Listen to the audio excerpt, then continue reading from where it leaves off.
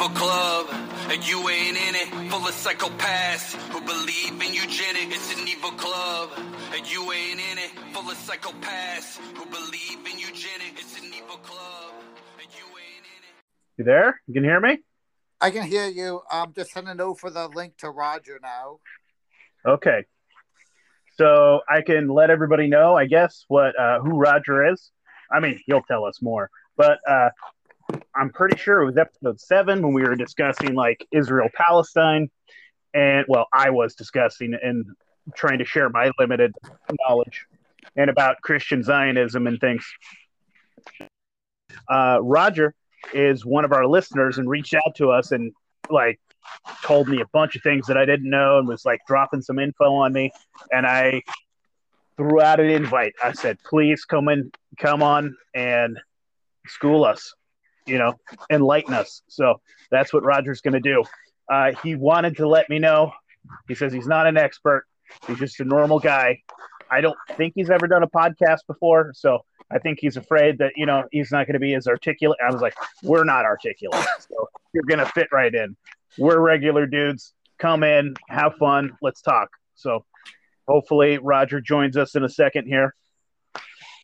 Yeah, this is great. I really like this because I know next to nothing about Christian Zionism, and it's great to have someone who just comes up and has a different perspective, especially about a topic like this, just because there's so much to know, and it's not like you can't necessarily like there's just so many different ways you can interpret any kind of historical realities. There's just not like this one story. So that's true. 100%. Yeah, everybody has their interpretation for sure. I mean, I see that with, like, things that are happening right now. You know what I mean? We can't even decide what happened with the election. We can't even decide what happened when they knocked it down, when they barged in. Was it an insurrection, or was it just like some ding-dongs wearing horns on their head and they pooped on a desk, like yeah. Now imagine going back 100 years and trying to figure out what the reality of the situation. Yeah, exactly. We just have to trust the experts. How much we trust the experts right now. So I don't know how you could trust the experts. There's one group of people you should definitely not trust. It's anyone who calls themselves an expert. Anybody that thinks they're an expert, yeah, they can. Well, I was going to say a bad word. We are on our best behavior for this episode, so that Roger can share this with his friends, because he said they don't like the brown pill. I asked, what's the brown pill? And he says it's potty language. So, I haven't heard the brown pill yet. Oh, have you sent him an invite? I did. I'm trying to think. Maybe I should send him another one. Yeah. Can you invite another friend while we're still going? Let's find out.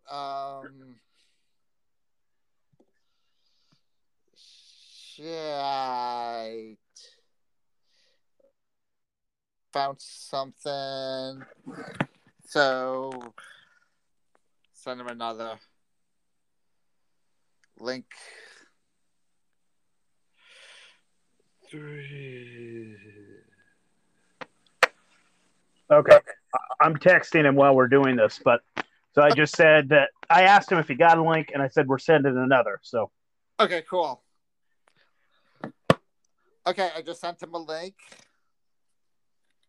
Okay, let's see what happens. What are you cooking, Tony? You sound like you're cooking stuff. I was cooking some chili, man. I had some pig liver over and chilied it up with some other stew meat. I like that you, dude. Well, you got a lot of meat. I bet you got a lot to work with. It's it's a lot of meat. It's kind of intimidating. And little by little chipping away at it. Yeah. Yeah, I've got basically a whole pig. 2 pigs. I need to start working on. It's a lot of work. It was a lot of work. I mean, we had a lot of fun, but it was a lot of work. We were covered in gore. That was a lot of fun. One thing I noticed about the pig liver is when I cut into it, you can feel it just has a blood feel to it, which like processed meats doesn't. Like you're very aware that you kill something. Yeah, it definitely. Yeah, liver and all the organs have a different texture for sure, which makes them yummy. I don't know how you're just throwing them. You're cooking the hell out of them and turning them into chili, right? Yeah, I'm chilling them, so I'm not doing anything too special. I got some of those livers too. Maybe I'll make you some liver. My mom loves liver. That's like her favorite. Do you like milk it or do you anything like that? Like wait, soaking in milk? Roger is here. Oh, sweet. Roger, can you hear us? Yes, I can. Awesome. I can hear you. Good, brother. We were just discussing pig livers. So we got a little off topic waiting for you to join us. Have you ever had liver or anything like that? You like offals? Liver? Yeah. As food? Yeah. I like liver, liver and onions, beef usually, and chicken livers. I love chicken livers. Yeah, beef livers are great. If you get a young animal too, like lamb is awesome. Like I used to go to this little butcher shop down the road that used to sell lamb kidneys and livers. Like they're primo, dude. So sounds good. Well, Roger, we're really happy to have you. Yeah, I'm okay, I guess, with this. I haven't ever done a podcast before, so I'm kind of we're pretty new at it too. Yeah. This is the first time we did it 3 ways, so yeah, you are our very first guest. Well, that's nice, I guess. So I was telling Tony, I'm pretty sure it was the 7th episode. I was telling my limited knowledge about the Israel-Palestine conflict and discussing Christian Zionism. And you reached out to us, you DM'd us on Twitter and told us you had some info and dropped it on us. And I was like, please come and share it because you know more than us. So we are very happy to have you here. And Roger, how are you doing, Roger? I'm doing good. Good. I usually do a lot of sleeping on the weekends, so I'm not real awake at the moment, but I'll get there. Okay. What time is it where you're at? It's 9:45. Oh, okay. Yeah. Are you on the East Coast? Wait, no, you're in the country, huh? Minnesota. Are you Mountain Time? Minnesota. Okay. What do you do for work, Roger? I mean, you don't have to tell us anything that you don't want the entire world to hear, but you can keep your chest. I primarily electrical maintenance at a manufacturer. Nice. Awesome. Yeah. All right, Roger. I work third shift, so my weekends are kind of hairy for catching up on sleep. Does that mean like graveyard? Are you working like late nights? Yeah, late night graveyards. I did that for about, I want to say like 4 years. That was pretty intense. I was going to school full time and I was doing graveyards, and that was not a fun. It was not a fun time. I don't miss that. Some of it I miss, actually. It's kind of fun getting out of work. Everybody's asleep. The world is kind of it's weird. It's an eerie feeling, but yeah. I used to get out at I would go to work at 4 p.m. and I would get out about 4 a.m. and the world is still asleep. You have a few hours to yourself before everybody else wakes up. So I'd have a cup of tea and I could read my book. I had a little boy at the time. I think my son was probably 4 or 5 maybe. And so before he would wake up, I had a couple hours to myself. I could read a book and then it was dad time. That was. Yeah. Yeah. Well, I've worked shift work about all my life, I think. Been rare that I've worked a day shift, actually. for the last 30 years or so. Well, we appreciate you joining us. Yeah, thanks for being here and taking time to do this. All right.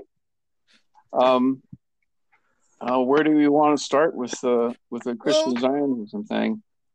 I guess just to recap your version of this, Nate. You blame the English entirely.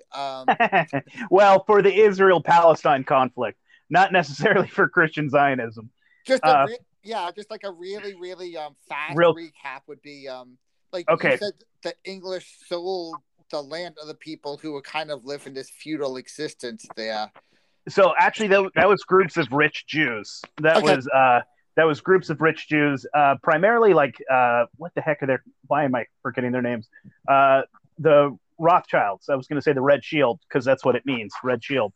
Rothschild family and other groups of very rich Jews would buy land from feudal landlords, basically like sheiks and things in Saudi Arabia, on land that they basically have never touched or done anything with. So the people that were actually living there, the people that had put in time, built those houses, planted those trees, were now evicted off this property that was basically their ancestral home by European Jews that were just coming in, buying the land, taking it, and kicking them off their property. And this is where some of the first conflict started, because it was starting to make a refugee crisis for the Palestinians, and they couldn't go back. They wouldn't even rent to them.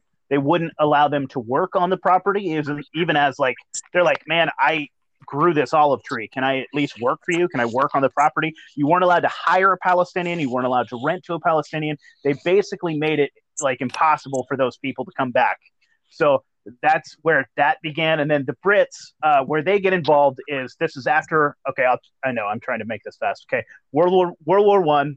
This is still the Ottoman Empire. The Ottoman Empire is falling apart. The Brits are trying to make promises to everybody so that they keep everyone in the war fighting. And so Brits had promised this land to France. They promised some to the Palestinians. They promised some of this to the Israelis, the Jews that were living there. And then at the end of the war, everybody came to get their peace, and everybody got a peace except for the Palestinians, basically. The Palestinians were given Jordan, kinda, but it was kind of under control of the French. And there was all this crazy stuff that happened. So Britain is basically, it's about British people that think that they're smarter than everybody, that think that they could divvy up land, and they rewrote maps and did all this crazy stuff that you know what I mean? They just destroyed the world. That's why I blame the British for the Israel-Palestine conflict somewhat. They have a big thing to do. But it was also with these European Jews that were coming here, buying this property and taking over. With that in mind, they knew what they were doing. You can read some of their diaries where they were explicitly saying, we're taking this and screw them. Okay. So Roger, let's what's your take on this? Well, I would say that the Brits were probably the tool of the rich Jews in this. Oh, and that, absolutely. They want, that was their plan to recolonize Palestine with Jews. So making it easy to do that, with the Balfour Declaration and with it was all pretty much a game though too, because in World War I they were trying to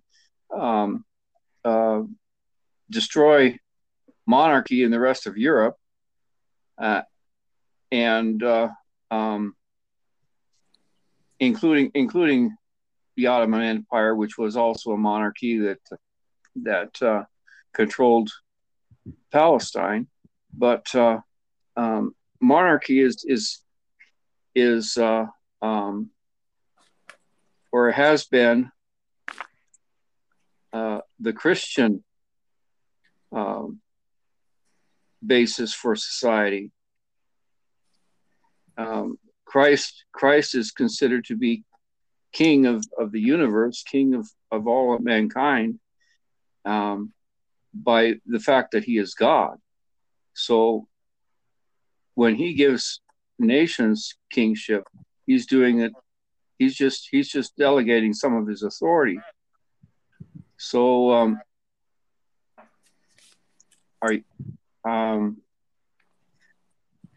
I guess what I'm saying is that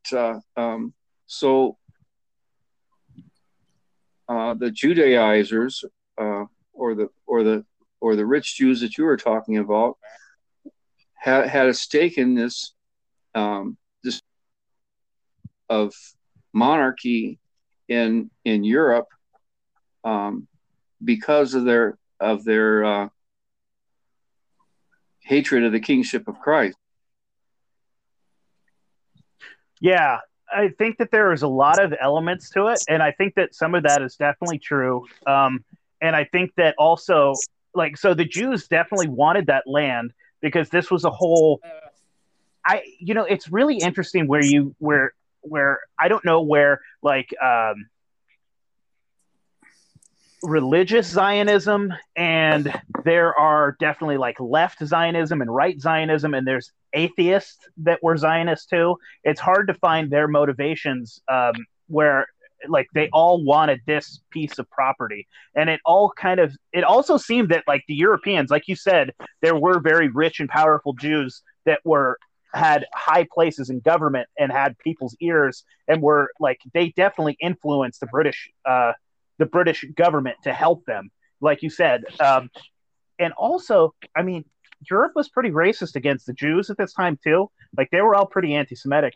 I think a lot of Europe was kind of happy to say, like, okay, let's kick the Jews out. We can send them to this faraway place called Palestine where we don't have to see them anymore. Like, it's very reminiscent to me of like Abraham Lincoln, like being on board with, like, what was it where he was trying to send him? Was it Libya? Oh, Liberia, I think. Liberia, yeah. Right? Where he was like, yeah, like, I don't want these blacks here. This is great. Let's send them back to Africa.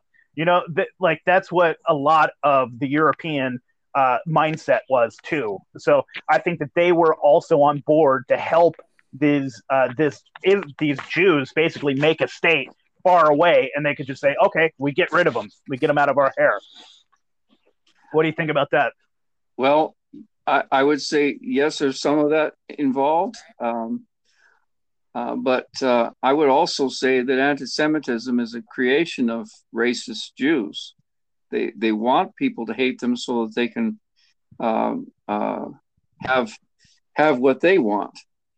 If they can get Palestine by having everybody in Europe hate the Jews and go to Palestine, if they take over Palestine with 1.5 million right now, I guess, Jews living there, the more Jews they get to come to Israel, the more they get to take it. So yeah, they definitely want that super majority. They have about an 80-20 in their population of citizens in Israel, and they want that. They want that super majority, so they have full control of the government. Mm-hmm. And they're doing that with the West Bank as well. They're colonizing that and filling it up with Jews so that they can take it completely. They've already taken the Golan Heights completely with the help of Donald Trump. So. Well, they had taken the Golan Heights, I think, for a long time ago, right? Because wasn't it Hamas that was sending up? Basically, it's strategic. They're never going to give the Golan Heights back because, like, it would be a perfect place to set up rockets and just fire directly into Israel. And they saw that as a weak spot. And so, technically, they were supposed to give that back to Lebanon, right? Wasn't that part of Lebanon? Part of Syria. It is still part of Syria. Syria. Okay. And they took that, and but Donald Trump definitely legitimizes it, and because he's a big Christian Zionist shill, and was like, absolutely, and we're moving the embassy as well, Yeah. And I think it's wild that so many conservatives think that that's a great idea and back him to the hilt. I'm like, wow, okay. I mean, not that Joe Biden's any better. Joe Biden's horrible, but it's like that's why I don't support politicians myself. I can't imagine most people really have strong feelings on that one issue. I think that people just kind of have like, if that's your guy, then you have a bit of trust in them. Well, here's the thing, Tony. It's like this is like what we're going to talk about. These people do have that much tied into this because it has become a religious thing. They think that like they are being part of the end of times right now. And these Christians think that if we let Israel take over the Holy Land and we let them build the temple, this is going to bring about the end of the world. We're going to get Jesus back. Right? This is the dispensationalist kind of argument. And so they're basically the biggest like collapsitarians. That's what I was saying before. They're like, we want to see the end of the world come, so Jesus comes back. Do either of you know about how many people are involved in this movement? Dude, several million. Okay. Several million Christians are on board with this. It's pretty crazy. It's almost a majority of American Christians, actually. I feel like you and I are in the minority, Roger. Yeah, we are. I am a convert to Roman Catholic traditional Catholicism, and but I came from the evangelical. I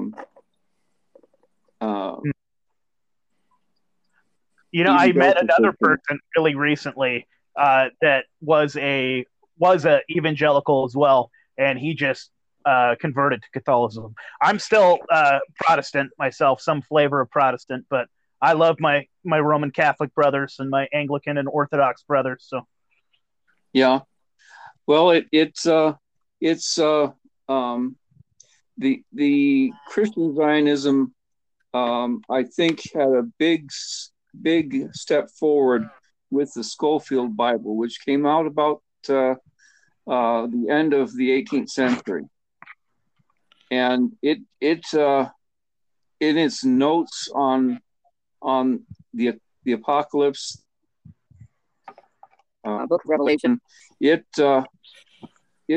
stated that it believed in this dispensationalism of Israel having to be back in Palestine, of the Jews being back, building of the temple being necessary for the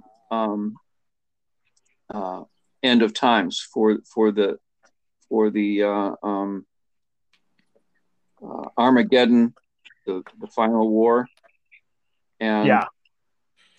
and so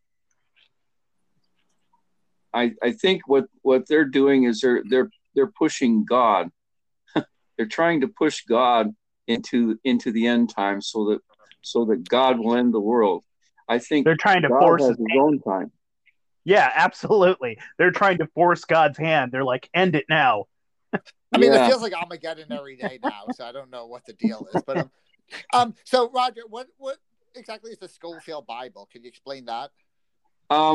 It's I don't remember the guy's first name, but the last name is a guy who made a commentary on the whole Bible, and published it back in toward the end of the 18th century and 19th century and into the 20th century.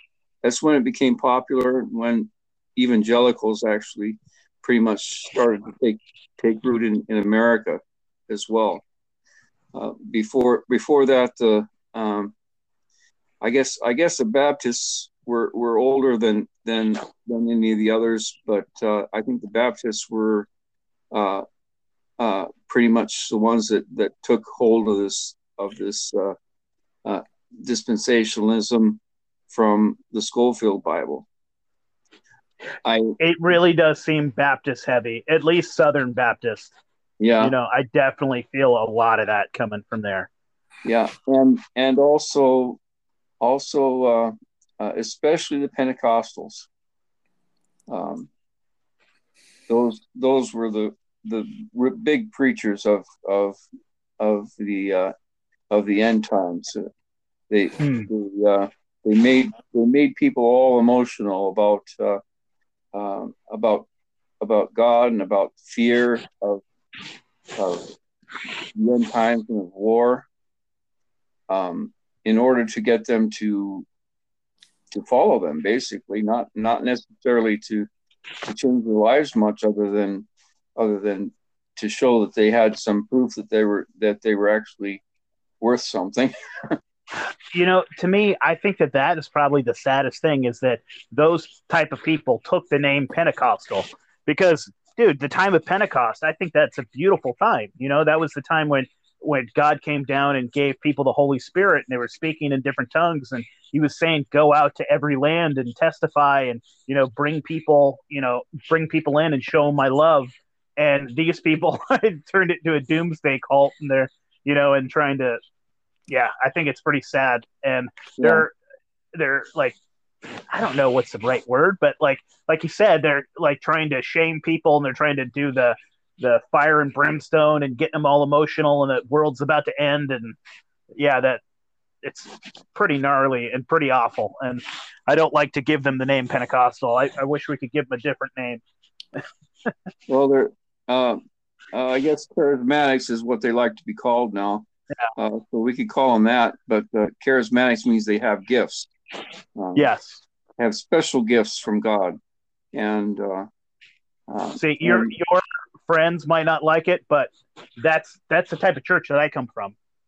We are a charismatic church, and I like it, and I feel the Holy Spirit, and I what's funny is we're having this podcast on this topic, and the church that I go to right now is a Messianic church, and it's really funny, man, because most of the people that are sitting right next to me are wearing yarmulkes, the whole thing. They're blowing the shofar. Like, I appreciate it, and these guys are like great Christians, but about at least half of them are waving Israeli flags and American flags, and I'm like, I don't know if I belong here. Like, some of them are definitely Christian Zionists, and I appreciate the pastor. I appreciate like the family that I've made there. They're fantastic. But if we had an honest conversation, I'm pretty sure they'd tell me to kick rocks. Yeah, I think so. If you're talking like you are now here, compared to what's going on there, yeah. I had no idea. I left charismaticism probably about 30 years ago, and so it's been a while for me. And there was no way they were that blatantly pro-Israel back then as these are now.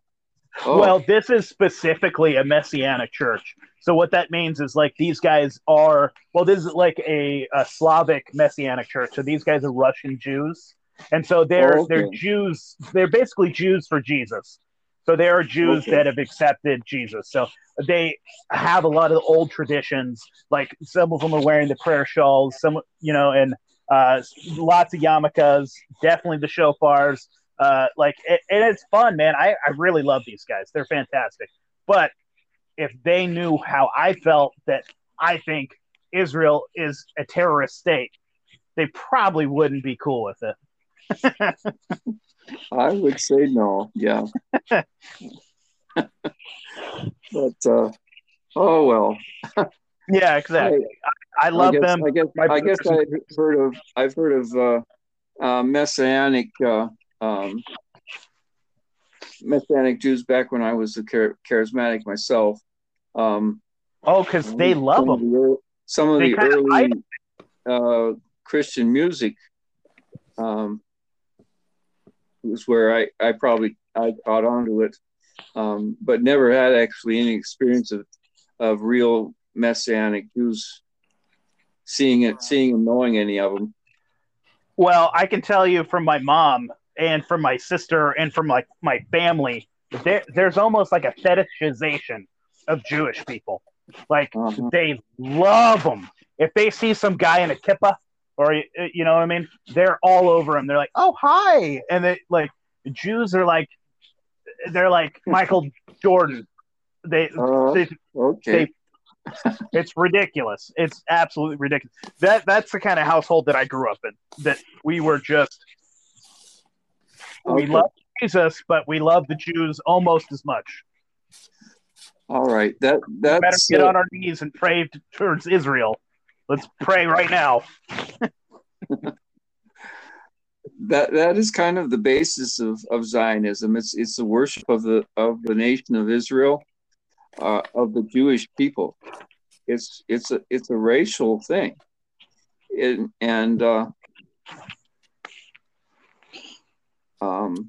I think it was even pretty early in like in the 70s and 80s that the UN condemned Zionism as a racist ideology.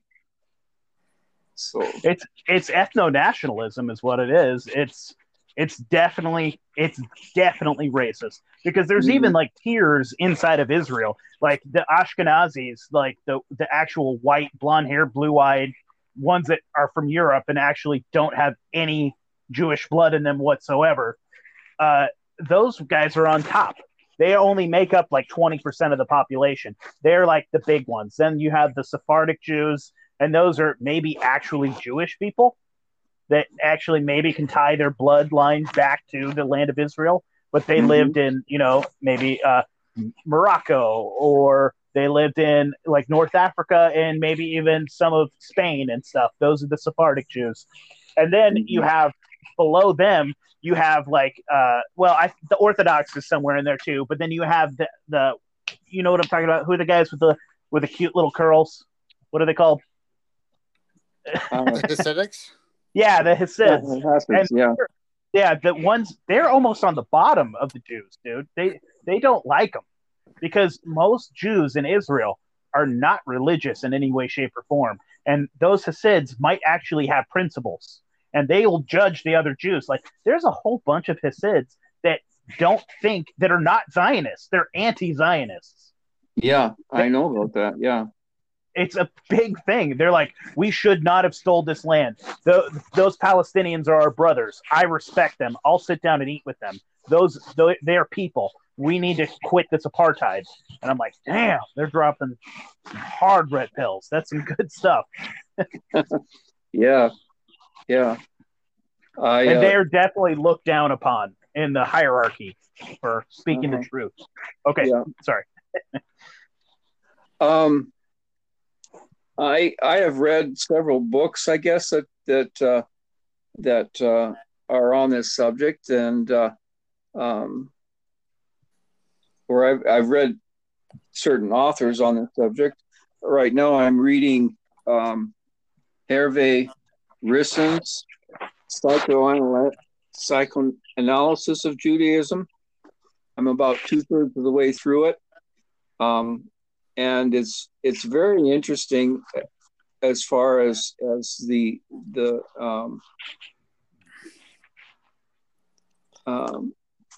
Jews when they live in other nations rarely assimilate. They do so in a false way. So agree. They're accepted as citizens and can make money, basically, and also that they can get into power somehow and control the power of the states. There's absolutely an in-group preference. Absolutely. Yeah. Okay. And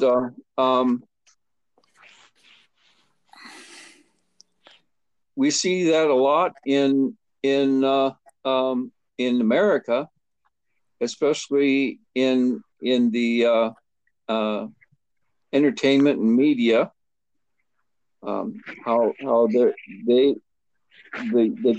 2% Jewish population of America controls about 75% of Hollywood, and probably 80% of the news media.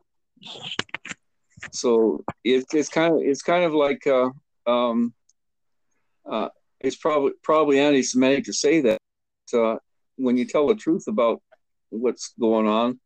How can that be anti-racial? It's more. Well, It's more or less especially if all they to, are. Well, they'll also try to play that both ways, where they say we're just a religion, yeah, right? But then they'll also make some hard ethnic claims too, which is just I don't know how they play both sides of that fence. When it's when it's beneficial to them, they'll just say we're a religion, we're not a people, and then as soon as you start attacking them, we're a people, and that makes you racist. So there's that. But I guess what I would want to say is maybe slightly push back a little. And I'm just doing this to play devil's advocate here. Do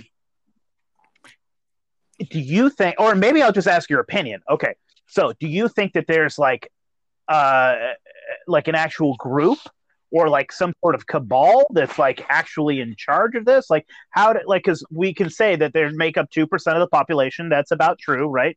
So there's some Jews here that make up a huge portion of the media, Hollywood, different things like that. Even government, and definitely banking, and definitely like all of that, like financial systems. But who's in charge of that? So like, let's just say they take over. Like what are they doing? Like, you know what I'm saying? Like, maybe they are just smart people.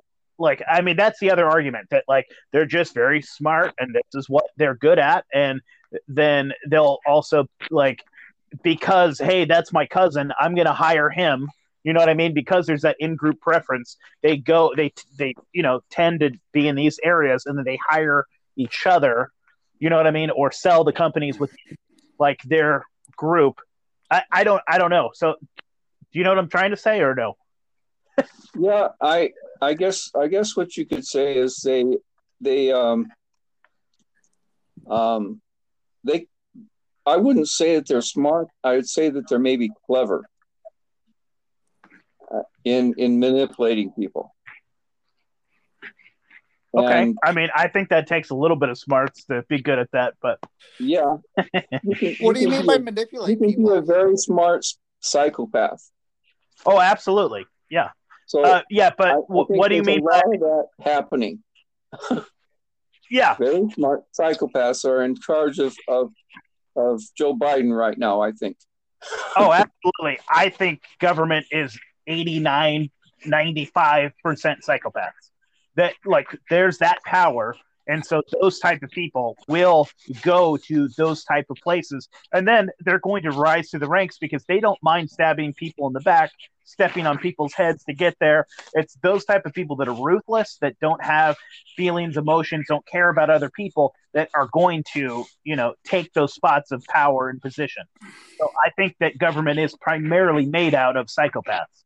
But I guess what I'd say is, so like what Tony was saying, like manipulate how and why, and who's in charge of the manipulation. Like, do you think that there's a singular group that like says this is what we're doing now, and then they use power positions within places, or do you think it's just kind of like spontaneous order, or what are your thoughts? I think it's pretty much planned. What we call a deep state, what we see in the manipulator, the highest manipulators of money, such as Sheldon Adelson and what's the other guy on the other side? Sheldon Adelson was on the Republican side.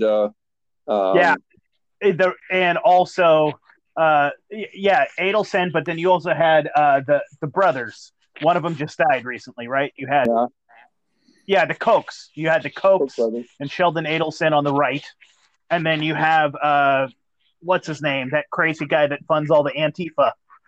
You know who I'm talking about, Tony? Oh, Soros, yeah. Yeah, you had George Soros on the left. Soros, yeah. Those guys are pretty high up in there, because of the amount of money that they're able to throw around to these different power people.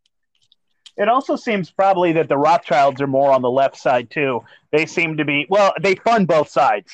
So the Rothschilds are maybe just like chaotic evil. They go Yeah, I on. think they want to create division no matter what. Like, I don't think it's a side thing at some level.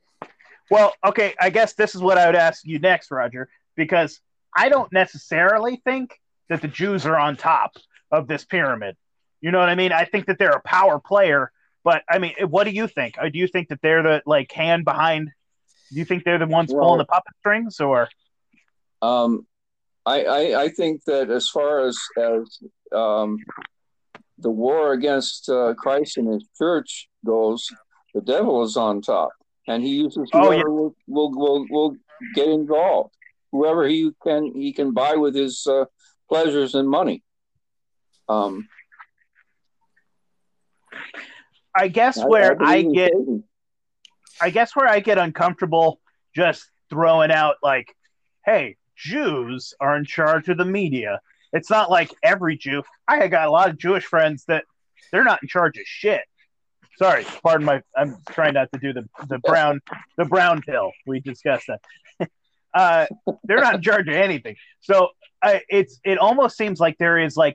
So this is where I'll play devil's advocate again, where they'll say that there's elite bloodlines, that there's like an elite like 13 families that are actually in charge of all this. So like it's hard for me to say the Jews are in charge of this, that, and the other, where I'd say like there's probably like 7 families within the 13 that happen to be Jewish, and they're the ones that are like pulling a whole bunch of strings, where I'll say like it's obviously not like Fred down the street. Fred down the street has nothing to do with this.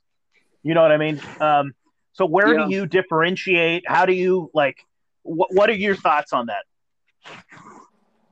Well,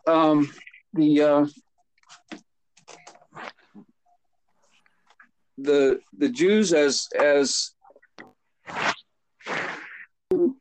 consider themselves as a whole people, they seem to support whoever is in charge from above, and as far as and they're made to do that by this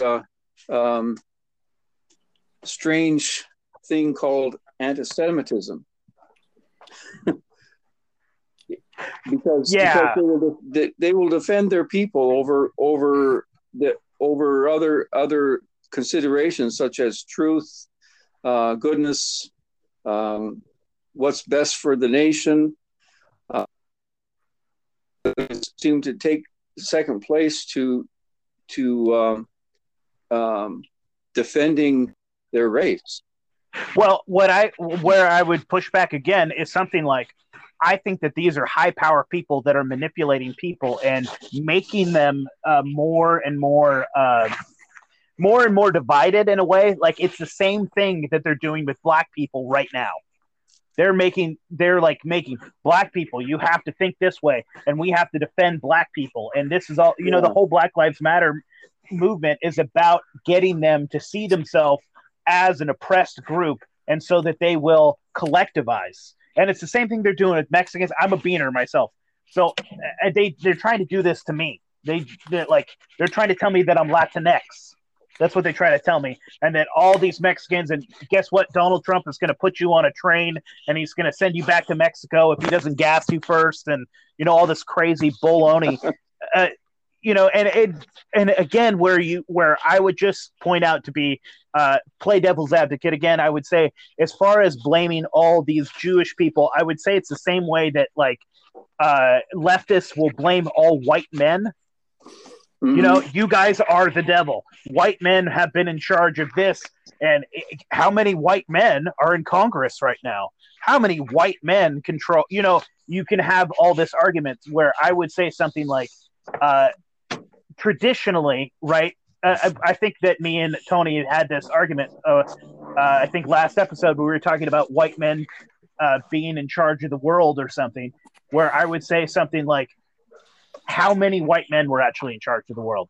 There was a king, right? And then he had his nobility, and he had some lords and things like that. And then there was just all these white men that were just serfs that would have to work at the whim and die at the whim and be contracted into an army, or toil until they died, right? So Yeah. I wouldn't necessarily blame all of those terrible things that the king did on white men, because the king happened to be a white man. Yeah, and also with it, I think it's really easy to look at whenever a group is successful, to look at it with like some kind of like slant eye and be like, oh, they must be doing something wrong. And like, no doubt, like if you become successful as a group, like there is that in-group preference, there is a level of nepotism that makes it easier to maintain that level than it is to like rise to that level. But I feel like, yeah, it is kind of like the same thing of where you just blame like white people. You blame like so. I think there's definitely like some shady people for sure. But I think it's like a collectivist trap, kind of getting into that line of thought. It can be, yeah, where we just necessarily point. So that's where I try to be a little bit more direct. And I'd be like, yes, there does happen to be a lot of, if they happen to be Jews, these people that are in charge of X, right? But maybe we should be looking closer at like, what's tying these people together? Like, is this maybe like a secret society? And maybe that is what Zionism is, really. I mean, I think they probably have an elite tie, because I've seen a lot of connections between like high-level Masonry and Zionism. Like, there's a huge correlation. What do you think, Roger? Well, Masonry is kind of a creation of Judaism. It's kind of a along the same lines of the mysticism of the Kabbalah, which is of Jewish origin, and so it's kind of like being a secret society means that you have to hide and you have to lie, and having to hide and lie makes you what would you say, a person that doesn't get along with other people. Yes. Well, actually, I would disagree with that a little bit. I don't think you need to lie to be like. I'm sure people in secret societies do lie. I mean, I don't know what they're doing, the secret, but I don't think there's anything intrinsic to secret societies where you would have to lie. I mean, I could depends what they're doing, because I don't think the Elks Lodge are doing anything too shady. I think they're just getting drunk and like hiding from their wife. Well, but like the Elks Lodge isn't a secret society. But I mean, why wouldn't there be secret societies out there that aren't trying to run the world? I mean, I think that. Like, there's all sorts of different groups that gather for different reasons. I think that people want support in some ways, and for whatever reason, you might not want to express that to the world. I mean, I just met someone from, he was at Sportsfest, and he was talking about some society that he's in, but he couldn't get into it that much because it was secretive to non-members. I don't think they're trying to take over the world. Maybe, I don't know. I'm not invited, but I'd be very skeptical of this person. Well, what I'm saying is like, yes, you say secret society, it just sounds terrible. Like, it sounds like something that's bad, but it just means anything he's doing. Yeah, yep, he's bad. I don't know who he is, but I don't like him.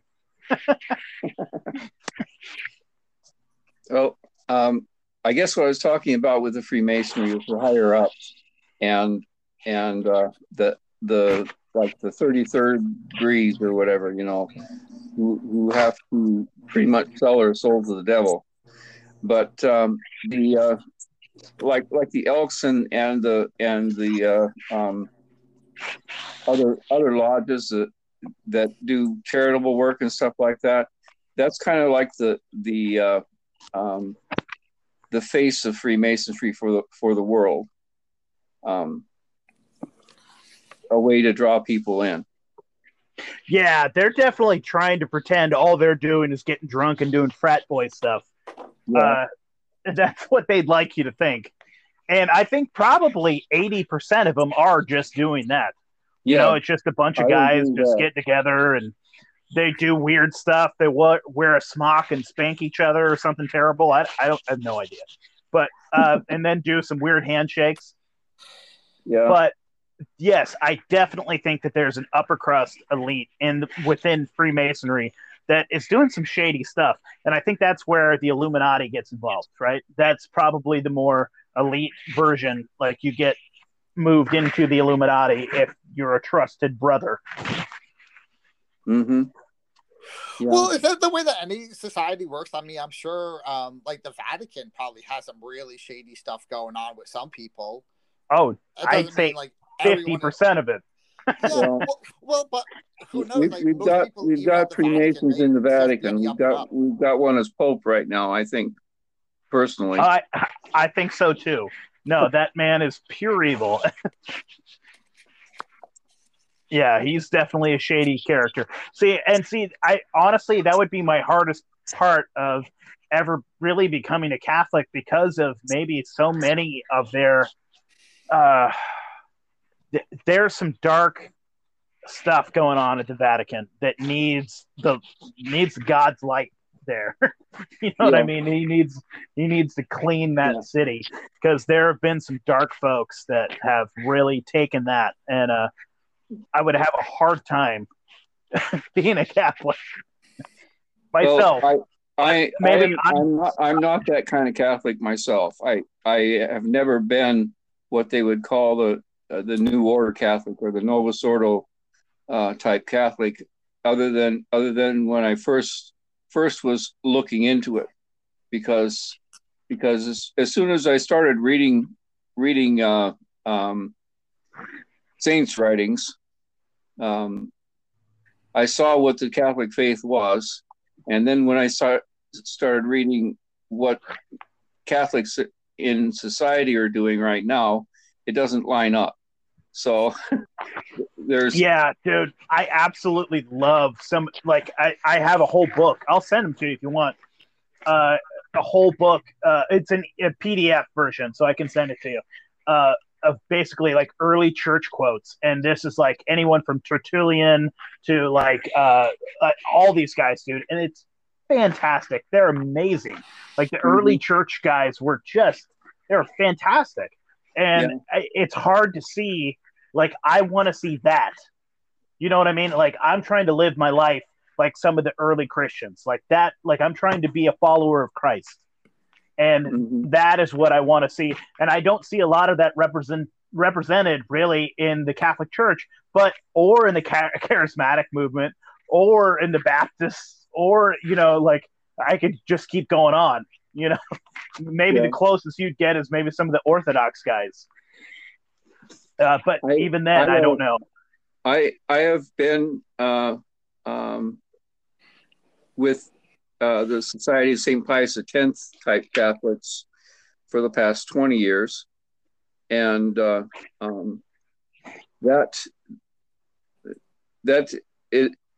they pretty much make it their business to stick to the old truths, to stick to everything pre-modernism, pre-Vatican II.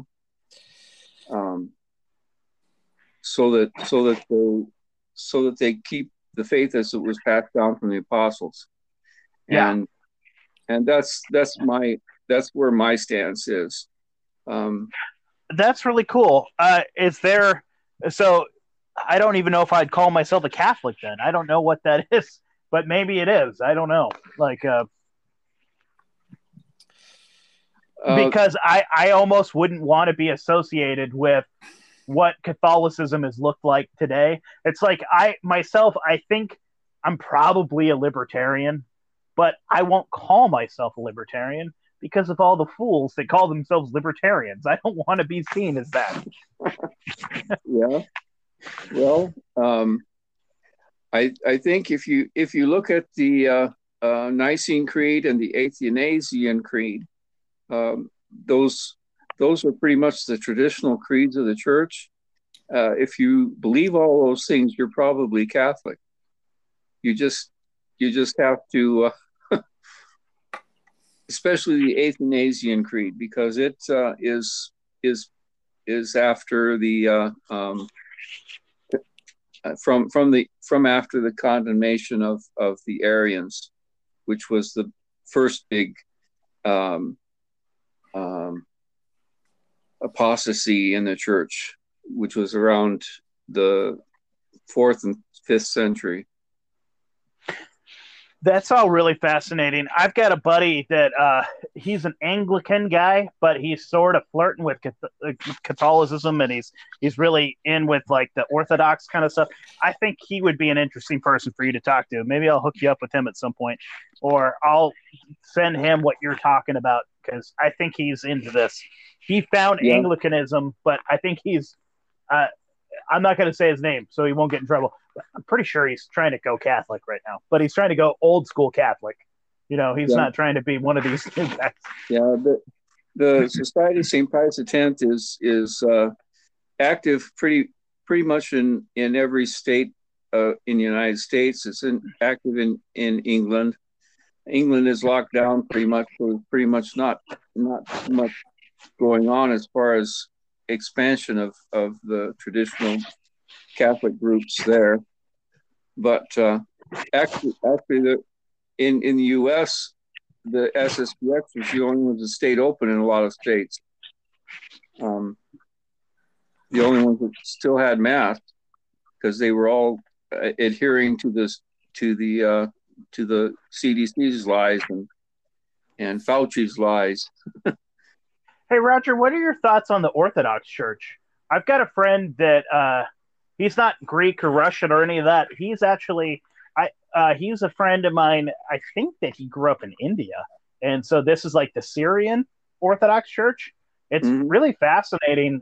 He loves all the iconography and all that stuff. And he's a really awesome, kind, giving, really sweet person. I don't know anything about it. What are your thoughts on the Orthodox Church? What and I'm going way off. The Orthodox, where did you guys break off? The Orthodox broke off from the Catholics in stages, I guess, between the 11th and the 15th centuries, and it was mostly because they wouldn't submit to some of the things that were going on in Rome. And which may or may not have been a good thing at the time, huh? Or no?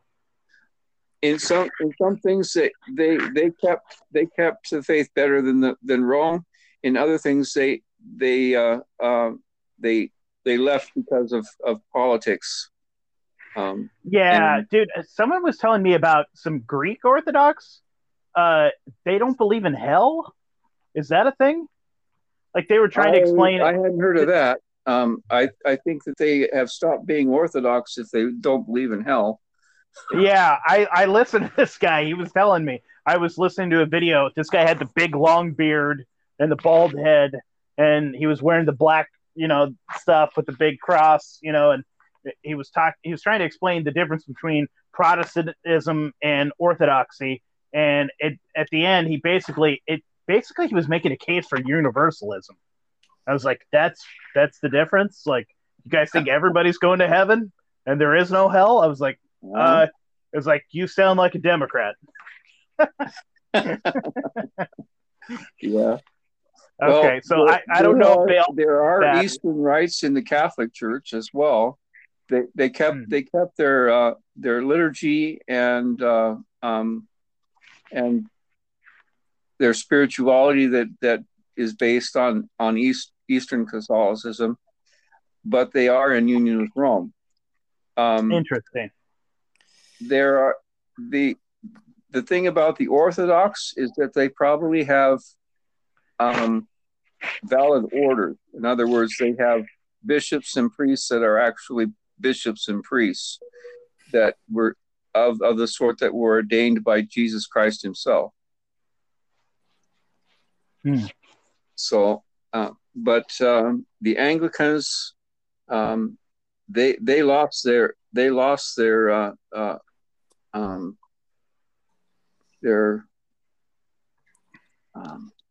How true is this?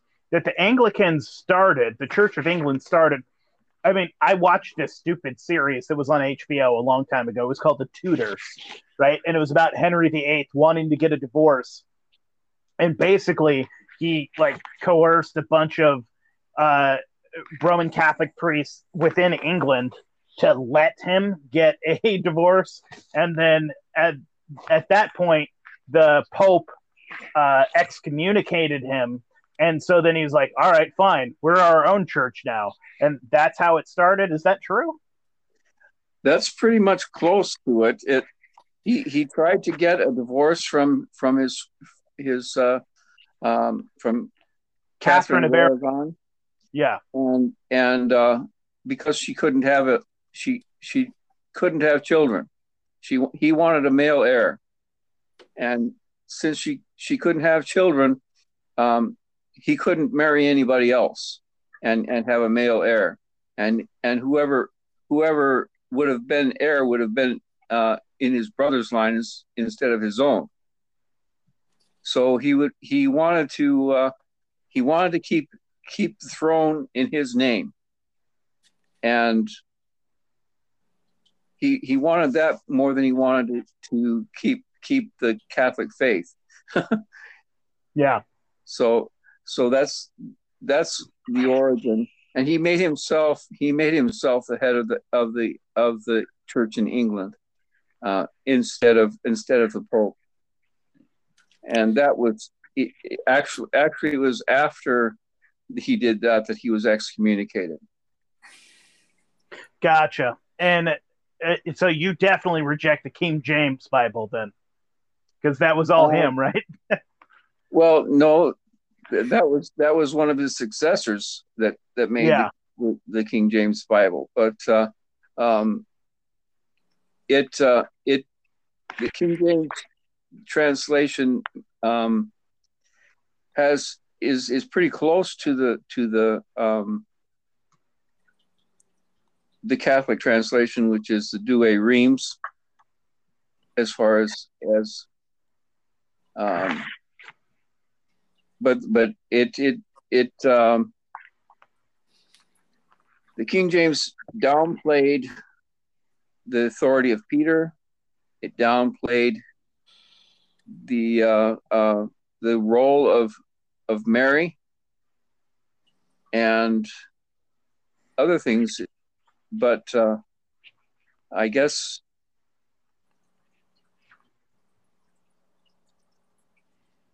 if I were to pick up a King James Bible, there would be little that I would have problems with myself. Okay, that's interesting. I don't honestly know too much about Catholicism, so this is all new for me. And I know that I had heard that you guys have your own version of the Bible. That's true? Yes. Okay, and one more time. What's that called? It's called the Douay Rheims. Douay Rheims. Okay. Douay Rheims. It was made during the exile of the Catholics from England, and it was made in by priests that were exiled to France. Okay, fascinating. Okay,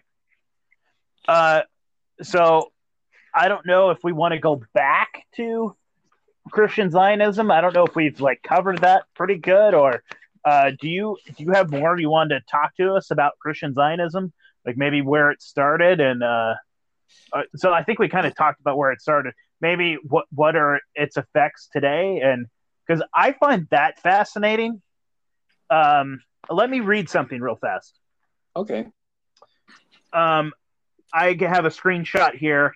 This is from they're called the MPN. They're the American Jewish Community. No, hold on. What group is this? Man, it's called the CUFI. Anyways, long story short, this is an organization here it is. It's Christians United for Israel, which already makes my hackles rise.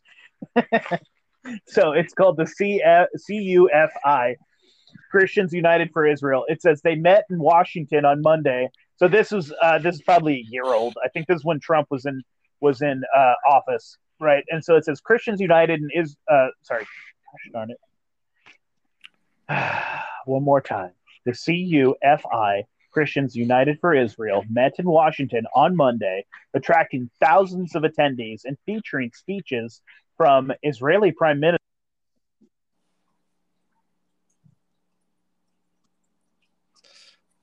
I lost you. Okay. Hey, Nate, are you still there? Yeah, I'm here. Okay, you're here.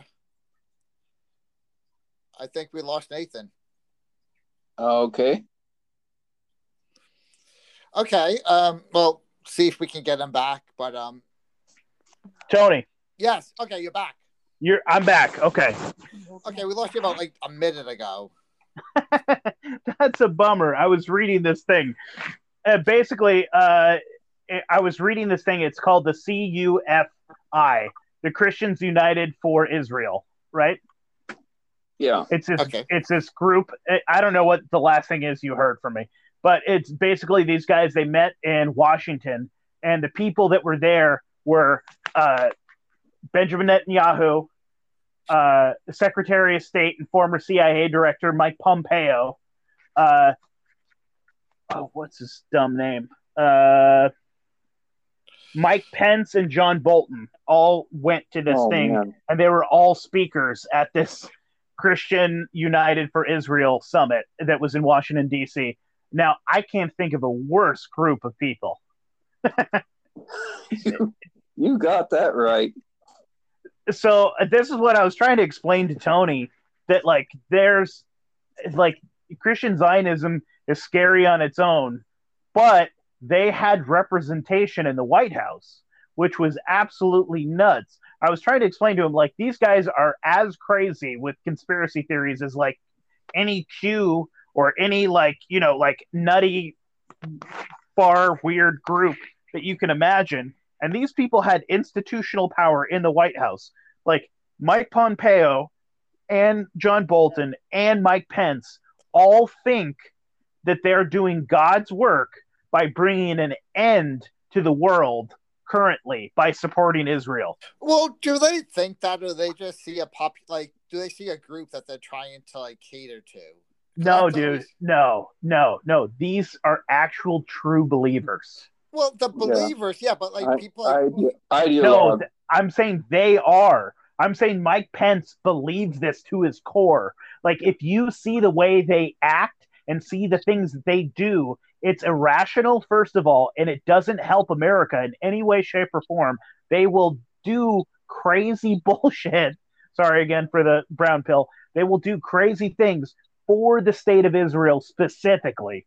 These people are tried and true believers that were in the darn White House, in the government, doing crazy things. I don't know. It's hard for me to believe that they have any kind of real allegiance towards anything besides themselves.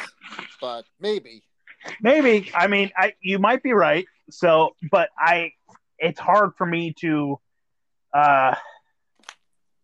These people, I've known these people. I grew up with these people, and yes, you're right. Maybe they're just trying to manipulate those people that I known and grew up with. But, dude, if you listen to these people, I don't know, dude. I also watched the vice presidential. What is that? The vice presidential debate, listening to Mike Pence and Kamala Harris trying to go at it, and Mike Pence is one slippery eel, dude. So, like, to say that he believes in anything besides himself, you might be right. He might be a lizard person. Like, he sounds like a lizard person to me. Yeah.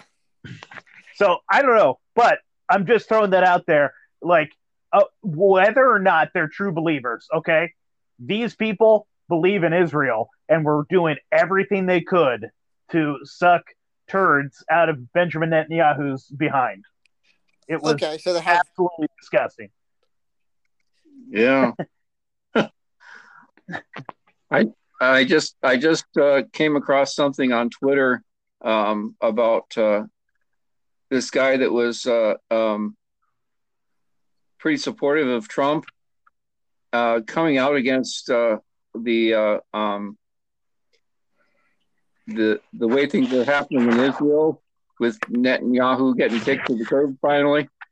And and he was a Netanyahu Bibi worshiper, and and he came out with some pretty anti-Semitic things as far as saying that these Jews in Israel aren't good enough Jews to to select a new leader. That's nuts, man.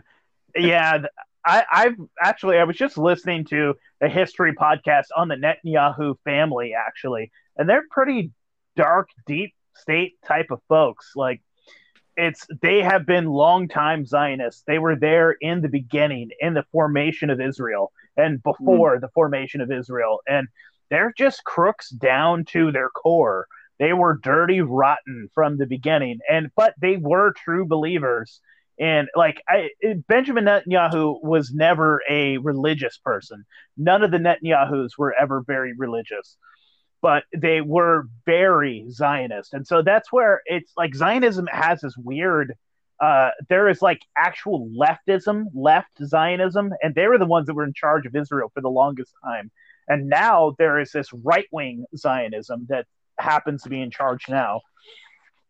And, but there's also this atheist, and it's now the people that are in charge of Israel right now are so right wing. It's absolutely nuts. Like Benjamin Netanyahu is almost moderate. Like the people that took over are absolutely like far right, and it's funny to me to see the people that were oppressed, and the people that were killed, the people that were marginalized in World War II and the Holocaust, just turn around and turn into the fascists that they hated so much, that were hurting them so much. Mm-hmm. Yeah. I had mentioned to you before, I guess, in our texting back and forth on Twitter, about Michael Hoffman. Michael Hoffman. Okay. Tell me about Michael Hoffman. He has written quite a few books on the Jewish question. I have right here Judaism's Strange Gods, and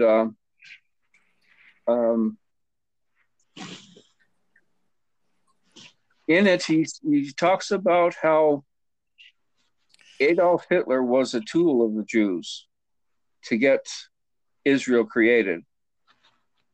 They definitely took, like, okay, so again, with something like 9/11, they took a tragedy and made the most out of it, right? So they took what maybe really happened. They took something that really happened, like the Holocaust. They're definitely Jews, but what they don't talk about very much anymore, which they should, there was also like handicapped people. There was also Czechs. There was also like, all kinds of other people that were being, like Slavic people that were being, and Romani people that were being murdered, actually much more than the Jews. But those people just get forgotten about, which is convenient or odd or weird. But long story short, they definitely used that propaganda hardcore when it came to getting people to sympathize for them, and definitely getting people to help them with the formation of Israel, because they needed somebody to believe in them and to feel bad for them and to be on their side when it came to basically imperialism. They came to an inhabited area and they kicked out the native inhabitants there, and they basically treated them like garbage. Yeah. Kicked them out. How many Americans know what the Nakba is? Not enough. What is it? What is it? Yeah. It's called the tragedy. The Nakba. It's called the tragedy. It's the tragedy when Israel went to war in Palestine to take its land. It threw out 750,000 Palestinians. It just uprooted them completely and kicked them out of their land. And that's why there was so many in Gaza, so many in the West Bank, in refugee camps. And so the other thing about that too is that they were armed with guns, saying "Get out now." They're like, if you don't get out, they were doing things like smashing babies' heads against rocks. They were raping wives in front of husbands. They were slitting throats. They were cutting people's noses like you know what I mean? They were chopping off fingers, arms, like doing horrible things to people, and they were like, "Get out now, go!" And so, establishment of Israel was a terrorist action. It was a terrorist action. It was absolutely disgusting and awful and evil. Terrorist action. So they did this, and what they did is they made all these people leave their houses and leave their homelands and try to go into the desert, and they tried to go to Jordan, and they tried to go to Iraq, or sorry, not Iraq. They tried to go to Egypt, and they tried to go to Syria, and they tried to go to like Lebanon. They tried to go to these surrounding countries, and those countries, unfortunately, said no, get out.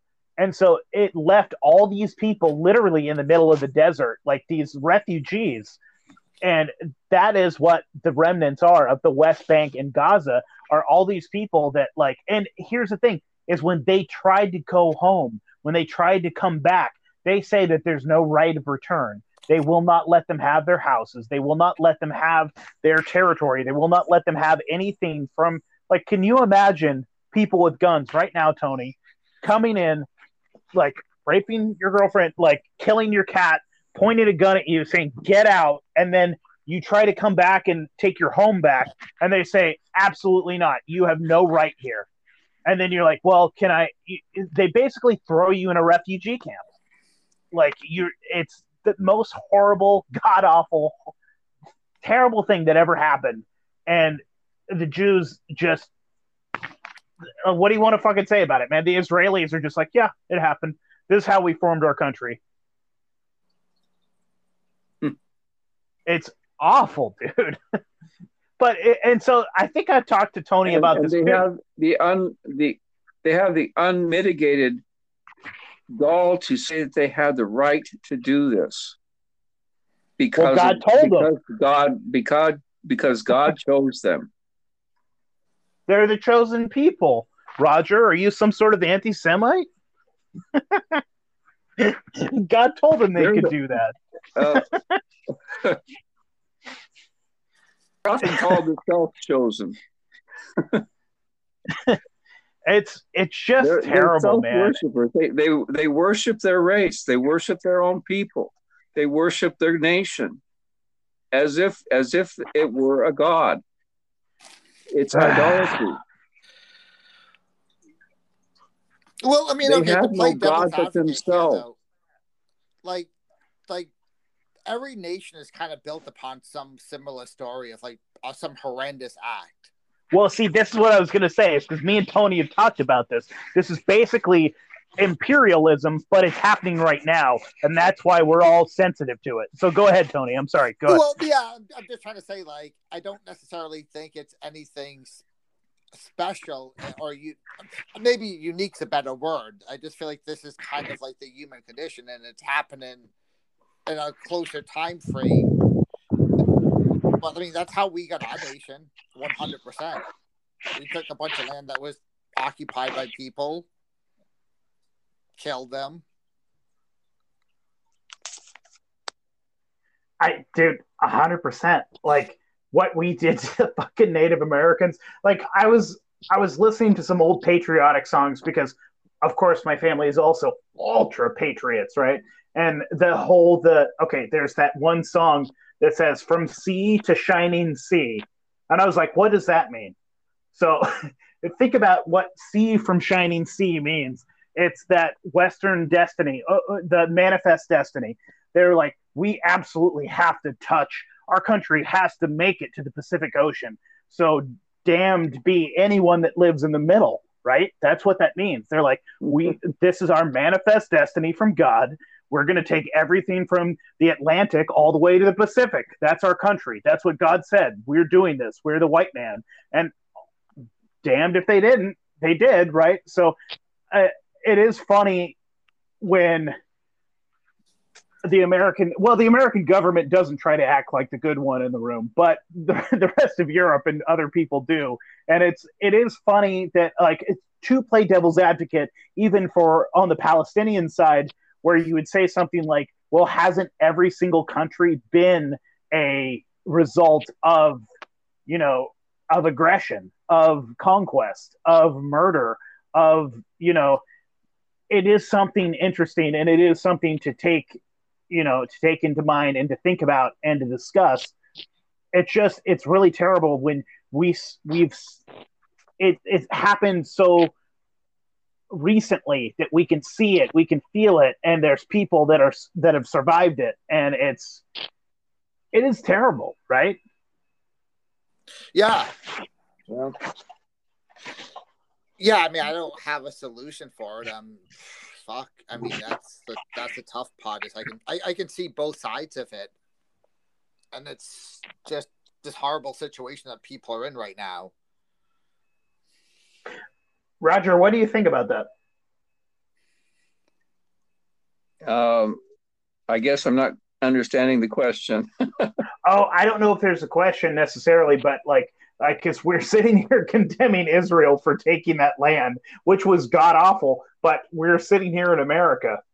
Yeah. You know what I mean? America did dispossess the natives that were here, and I think they thought they had the right to do that, just because they had the power to do that, and that's probably not good. That's definitely not good. There could have been a different way if they had been more Christian. I think if they'd been more like Christ. One more time, who was the colonizers or the natives? The colonizers. Okay, if the colonizers had been more like Christ, they would not have stolen people's land and well, I guess the natives didn't really consider any property.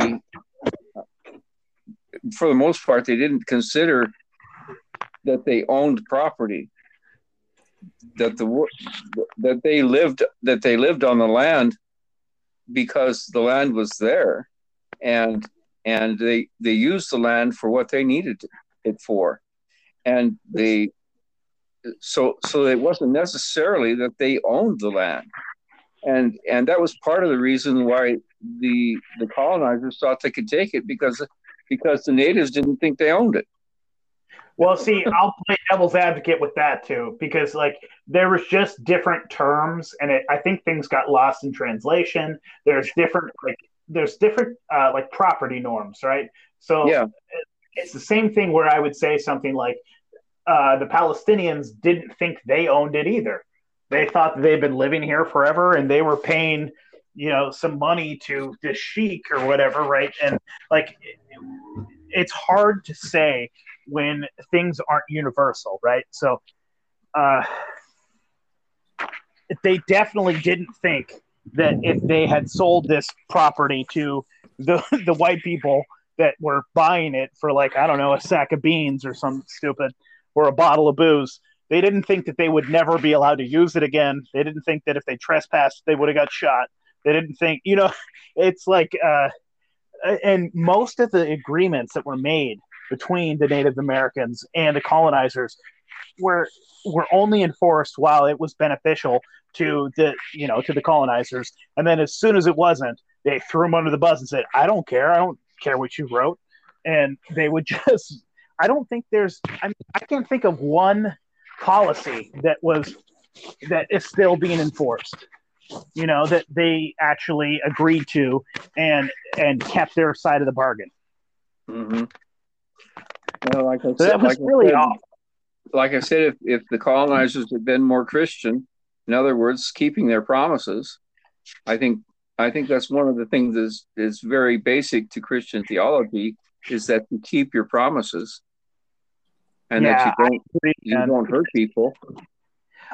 I find okay, I have a hard time. I know that humans are flawed and that humans make mistakes and that humans do terrible things and they're not examples of God when they're doing these things.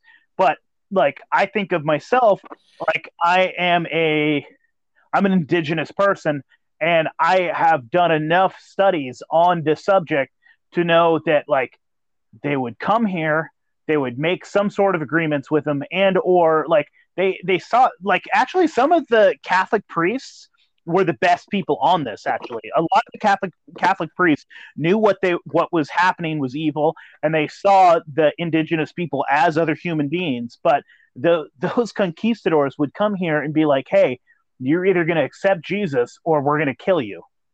Like, that's not how Jesus works. First of all, second, like one of the most routine things that they would do to these women is like they weren't supposed to have like this. I found fascinating and kind of interesting. This was Spanish people that while they were coming and exploring, I guess you'd say like Central and South America, they would have the women convert to Catholicism first before they would rape them, because they would have to have sex with like a Christian.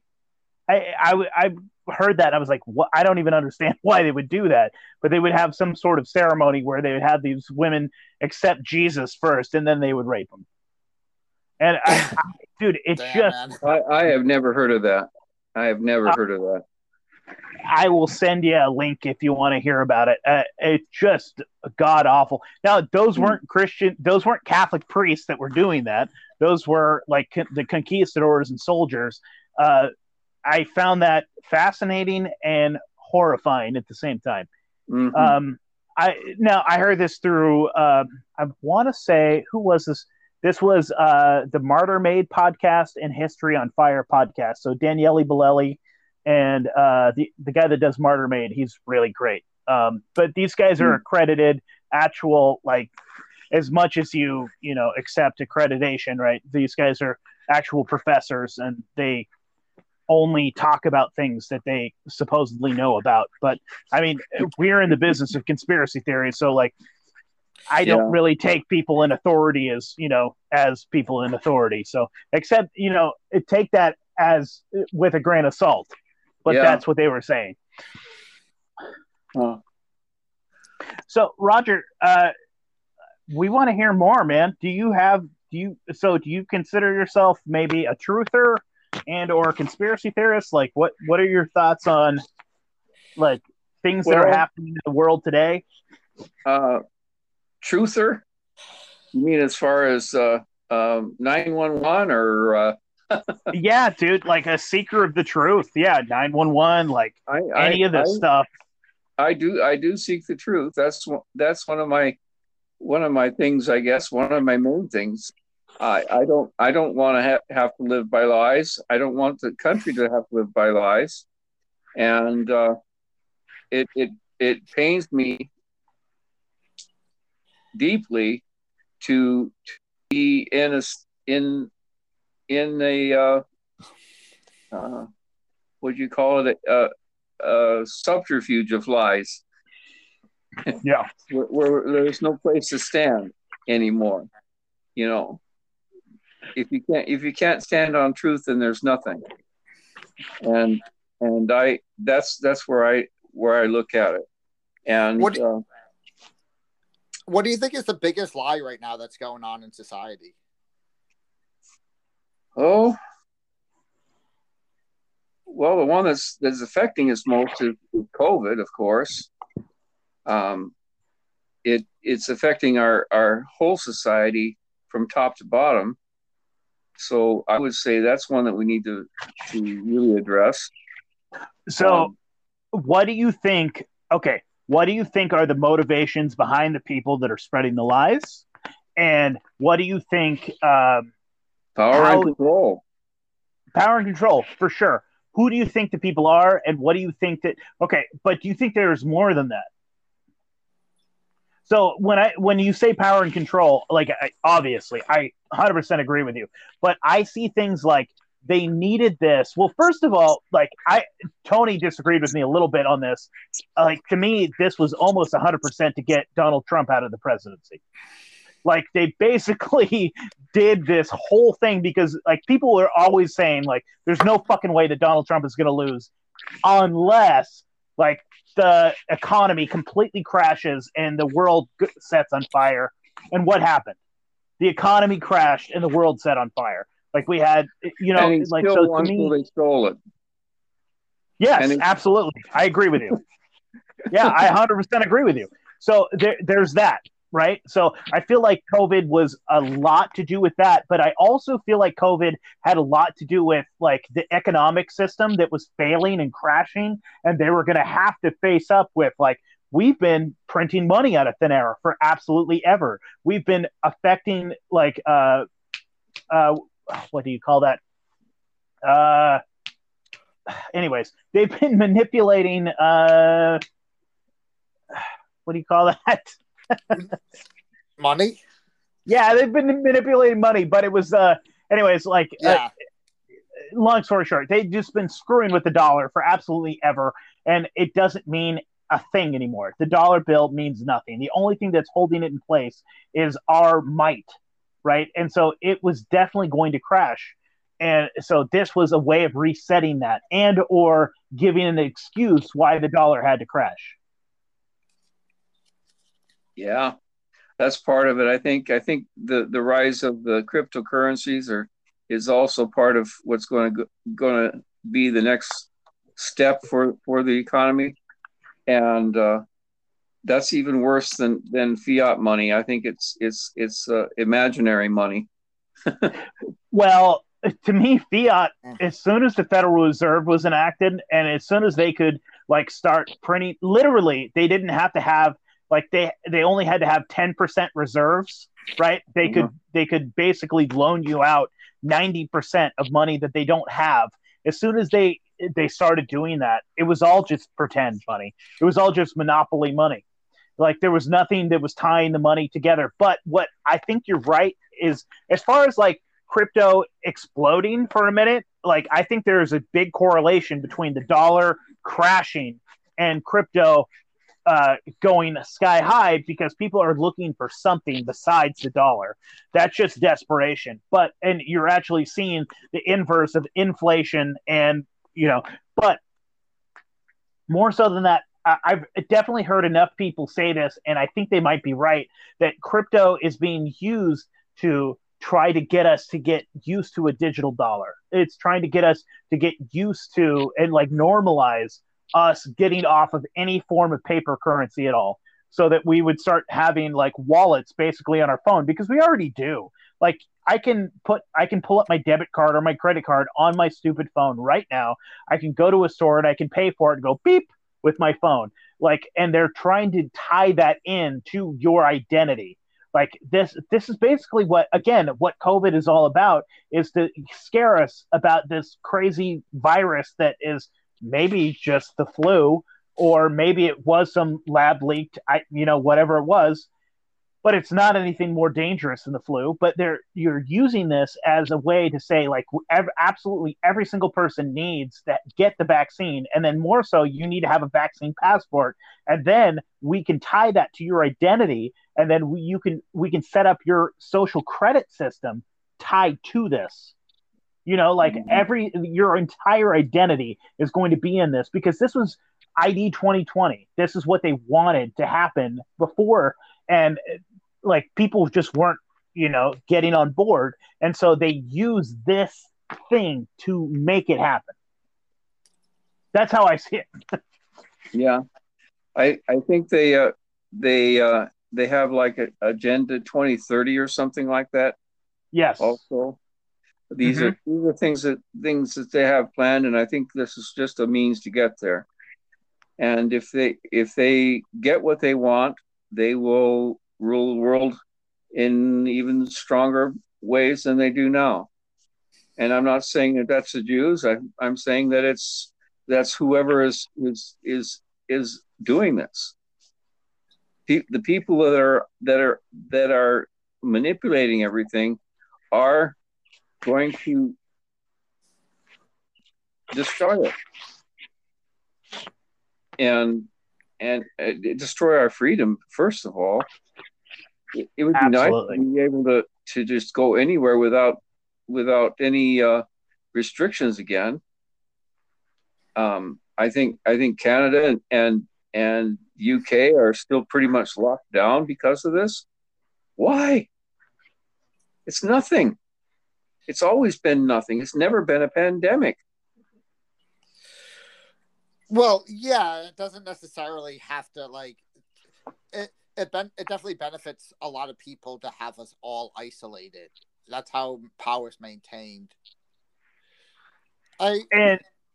Sorry, Tony, go ahead. I was just gonna defend crypto too. I feel like it has a Sorry. I mean, other than buying land, I mean, what else are you gonna really do with your money where it's gonna maintain itself?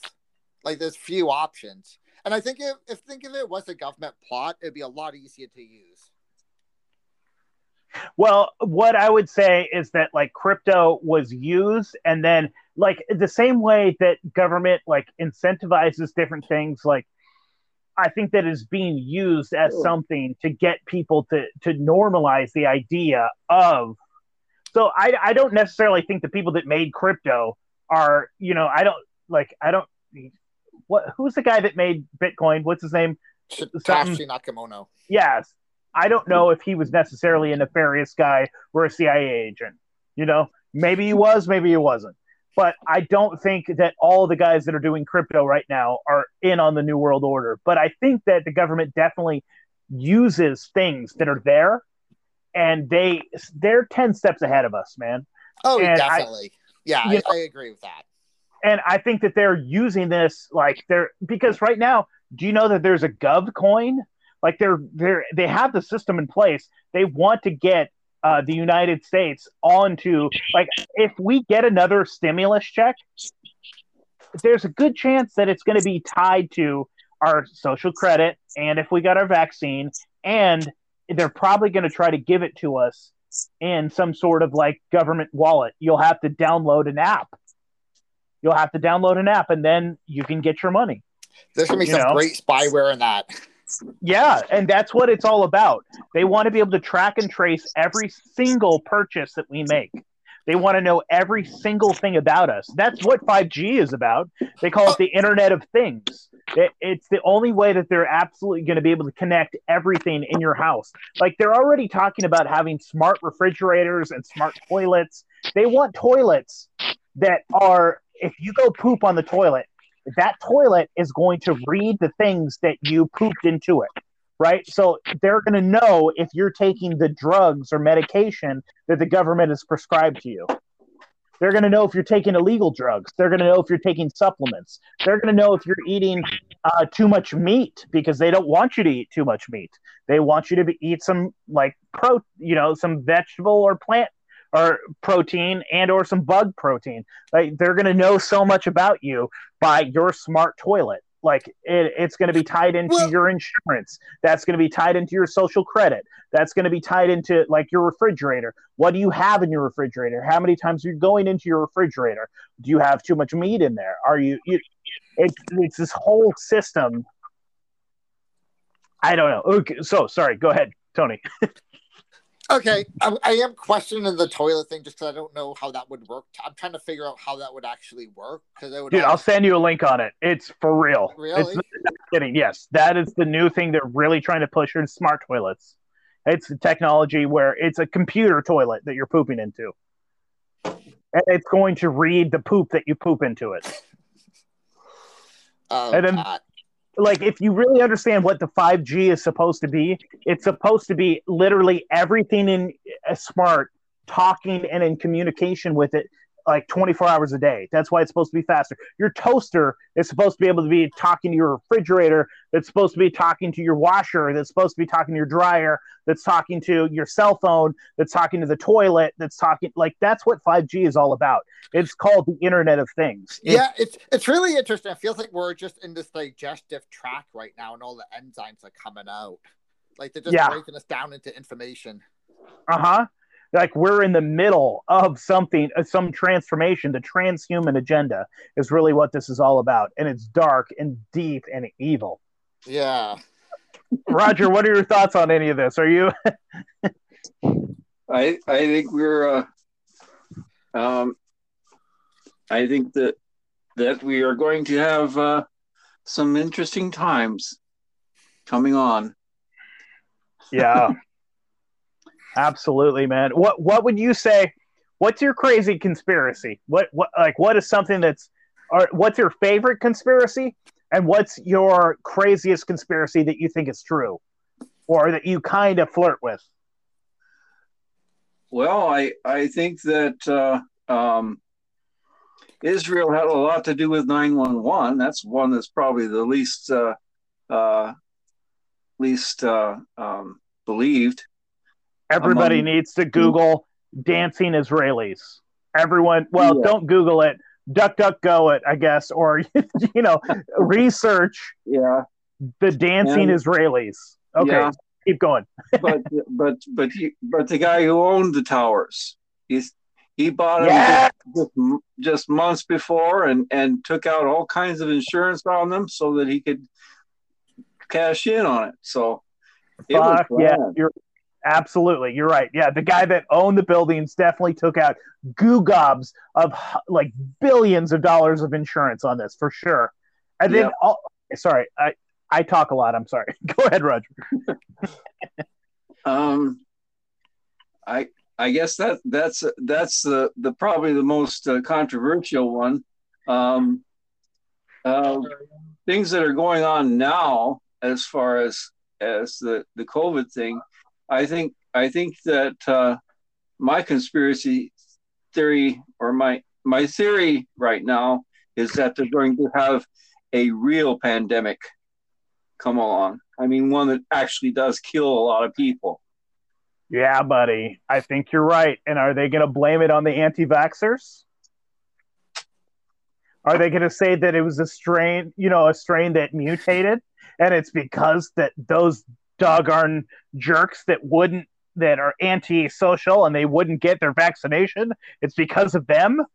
I wouldn't be surprised. I wouldn't be surprised, but I'm also thinking from what I'm hearing about the vaccines is that they are a time bomb. They're Oh yeah, changing our physical makeup. They're changing our DNA so that it makes things that cause autoimmune disease. yeah, That's the actual mechanism of the mRNA vaccine, so called. It's not even a vaccine. It's gene therapy. But if it's making the spike protein that's supposedly part of the virus, it makes our bodies make that so that our body can fight that. That is exactly the definition of autoimmune disease. If we're making ourselves fight ourselves, that is autoimmune disease. That is, um, uh, yeah. I've heard it referred to as like a cytokine storm, right? mm-hmm, So it's like your body will now see it and react and attack and will make you sick by your body's reaction to um yeah, seeing a coronavirus in the wild from now on. mm-hmm. So what are your thoughts on vaccine shedding? Have you heard of the term? What do you think about that? Do you think that's a real thing? Well, the creators of the vaccine say it is, so I would guess that they're right. Yeah, yeah. I mean, yeah, that's true. What the heck were they called? They were called self-administering or Self-propagating vaccines. yeah, propagating. There you go. Self-propagating vaccines. Absolutely. So they're definitely working with that technology. Do you think that the current vaccine that they've given to everybody is one of those? What do you think about that? I think it's a prototype of it. I think what's going to be shed is the spike protein, and people are going to react to the spike protein, and in um, a minority of the people are actually going to have problems with that and die from it. But it will change the way that our bodies work, and will make this will make things worse for health in general. See, it makes me nervous because I definitely work with, like, I think there's three people where I work. There's three other people that are not vaccinated. Everybody else is vaccinated. I don't really necessarily want to be around them, but I don't have a choice. So I don't know how that's going to work. So you are vaccinated? Oh, I am not. No, I'm no. Sorry. Me and 3 other people are the only ones that are not vaccinated. I'm saying every other idiot that I work with is vaccinated, and I don't want to be around people that are vaccinated. Yeah. Well, also that technology is just going to progress like all technologies. I mean, you remember what an iPhone 1 could do? I mean, that's only like, what, 11 generations away. And we're recording this on an iPhone 7, which is like ancient by tech standards. Tony, quit scaring me. I know.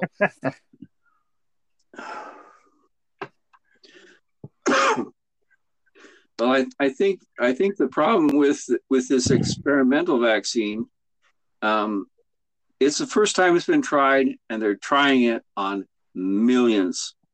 I mean, they're trying it on the whole population. It's not been vetted. So where are we going to go with this? They've opened a can of worms. They've opened something that can't be closed. Roger, I want your opinion on this because I think about this maybe more than almost anything, okay? I think about the different things that they're doing right now. So we see these moron psychopaths that are like Bill Gates that are trying to pump like aluminum and all kinds of crazy barium and all these kinds of things in the stratosphere, trying to block out the sun rays, right? We see them they're talking about putting nanoparticles in the water to like affect our bodies. We see them talking about like doing like genetically modifying these fruits, plants, produce, and they're trying to do all these crazy things to like food, to water, to air. And I'm like, you people have to live here too. What are you doing? Like, this is definitely experimental. Like, from their perspective, like they're throwing darts at the board. Like, what do you think? Either do you think they have the antidote, or or like, what are they doing? I don't think they have the antidote. That's for sure. I think what they've done is what Bill Gates has planned is to get rid of a whole lot of the population. He thinks there's too many people in the world. So what better way to kill them off than to force them into vaccinations that kill them? But they live here too. And if they're making self-propagating vaccines, aren't they going to get it too? And like, okay, that's another question. Do you think Bill Gates got the same shot that they're giving at Walgreens? Or did he get saline? Or did he get something else? Like, did he get the real antidote? What did Fauci dog get? What did, maybe I think in some ways these people believe their own shit. Like, I think that maybe. Like, I think that they think that they're the good guy in the situation. Now, I don't know whether or not they have actually had the actual vaccine, but I do think that they think that they're the good people in the situation, 100%. I don't know if I give them that benefit. Maybe some of them have gotten the adrenochrome and think they can live forever. Yes. Yes. Maybe. I mean, what else is keeping Joe Biden animate at this time? Well, I think that's my take on this. I think that what they want is they want to learn how to edit genetics to the point where they can live forever, and they are experimenting on that right now. And I think that, to me, that's what this is all about. This is definitely about the transhuman agenda, for sure.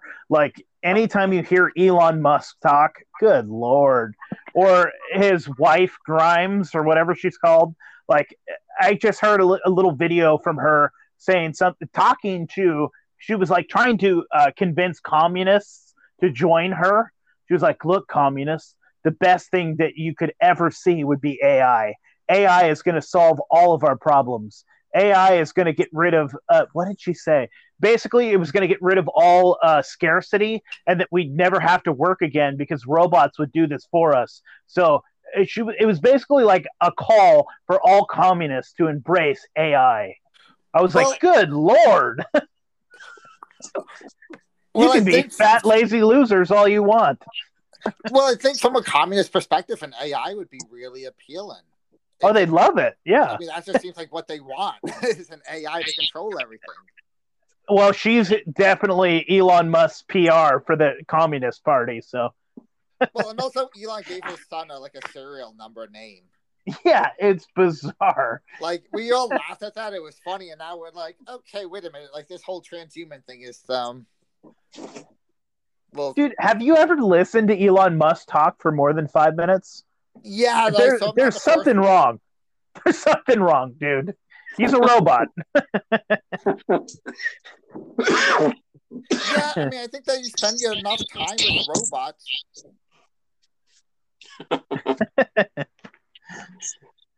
Roger, what do you think about transhumanism? I think it's a heresy of Satanism. I was going to say, I don't think that there's anything more antichrist than transhumanism.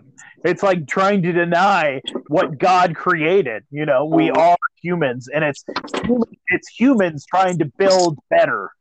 It's trying to and so I actually had this conversation with Tony. I think the last time we talked, I think that is so. I will actually, Roger, I want to get your thoughts on what do you think about interdimensional beings? What do you think about aliens? What do you think about the people that the elite are talking to? For aliens, I would say that they are demons. There are no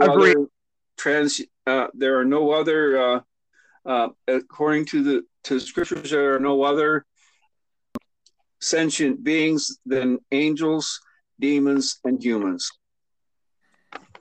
And so, if there are anything that is acting like aliens, they are demons. That's my opinion. I tend to agree with you, especially when they are described as interdimensional. I'm like, okay, demons, but demons are spiritual beings. They are angels that have fallen. They have the same powers as angels. They can appear to people. They can appear to humans and show themselves. They can do things that affect the physical universe. And so it's very possible, very likely that alien appearances are demons. So I'll give you a little bit of, okay, so from secular point of view, these things, they call them interdimensional beings, are communicating with the elite, with the people that are in charge of this world, and they're talking to people that are in elite places, like maybe Elon Musk, maybe the president, whoever they are, probably not Joe Biden because he can't even talk at all, but maybe someone else. And if these people are listening, obeying, and enacting the will of these interdimensional beings because they think that they're aliens. They think that they're getting this technology. They think they're getting this knowledge from these interdimensional beings. And so, I was talking to Tony, I was like, there's definitely some thought that that AI, this whole idea of AI, and this whole bringing about transhumanism and AI at the same time, that actually might be the Antichrist. It would be a way to bring him to this planet because maybe, he can't affect us in a, okay. Anyways, you go from here. Sorry. What do you think about all the crazy stuff that I just said? Well, the devil has a plan for the end times, and he thinks he's going to win, but he won't. That's what I guess. There's not any. Well, if there's transhumans that that are talking to us or talking to the elites, I guess, they are not God. They're not good. So there's no way that we should listen to them. The people that listen to them are the ones that think that evil is good. Well, it just so happens that all those people that talk to these interdimensional beings and communicate with them on a regular basis and do the whims of these people also happen to, like murder and molest children and worship Satan and do all this terrible, god awful things. And it's just like, coincidence. Huh? No coincidence there. We've run out of coincidences. If you start referring to yourself as a Luciferian, I think we have some issues. Oh, well. Tony, what do you think about all this crazy stuff we're dropping? I don't know. I'm not necessarily... I don't know how much like there's actually communication between like aliens or demons and people in elite positions. There might be, but it always strikes me as weird. Like if aliens came or whatever, I don't think that they would see power in the same way that we do. Like to me, it'd be just like going and seeing like a pack of monkeys and trying to figure out like who the alpha monkey is. I'm just like, it doesn't matter. Like none of you can figure out a screwdriver. And that's kind of the way they would look at us. Tony, I think you're thinking about actual aliens. Like what we're talking about are like, I don't think, honestly, if there are aliens on other planets because this universe is vast, I don't know that there are or aren't. And I can't say there aren't because, well, the whole thing is I don't understand space and I don't trust NASA or people that tell me about space. So I don't know. Is space infinite or is it not infinite? I don't know, but if it is as infinite as they say it is, then I think that there probably are other life forces out there or something. But what we're talking about is probably like ultra terrestrials, and we're talking about things that are here that are interdimensional. And like I know it sounds crazy, but like there has been communication between like, and this started like basically it could have started from millennia ago, but I'm thinking about like the 1900s when they started getting really deep into like spiritualism and they really started like trying to like talk to angels, like the Enochian, and the I personally believe there are interdimensional demons, and humans have been in contact with them for a long time. Well, I'm definitely open to the idea there's a lot of different entities, like interdimensional stuff going around. I don't necessarily like every culture has some kind of spiritual tradition. There's always like people in it that kind of talk to things that other people can't see. So I'm completely like, I think there's definitely something going on. I wouldn't necessarily classify things as demons or not. Like I don't know what the morality of these things are.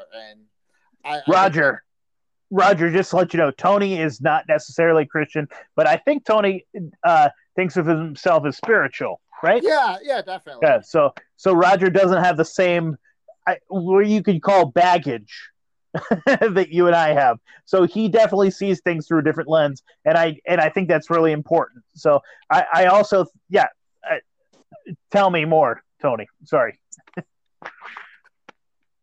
Oh yeah, I think that there's just a lot of different creatures out there that I don't have any personal experience with them. So I don't know. I just hear like from what other people say.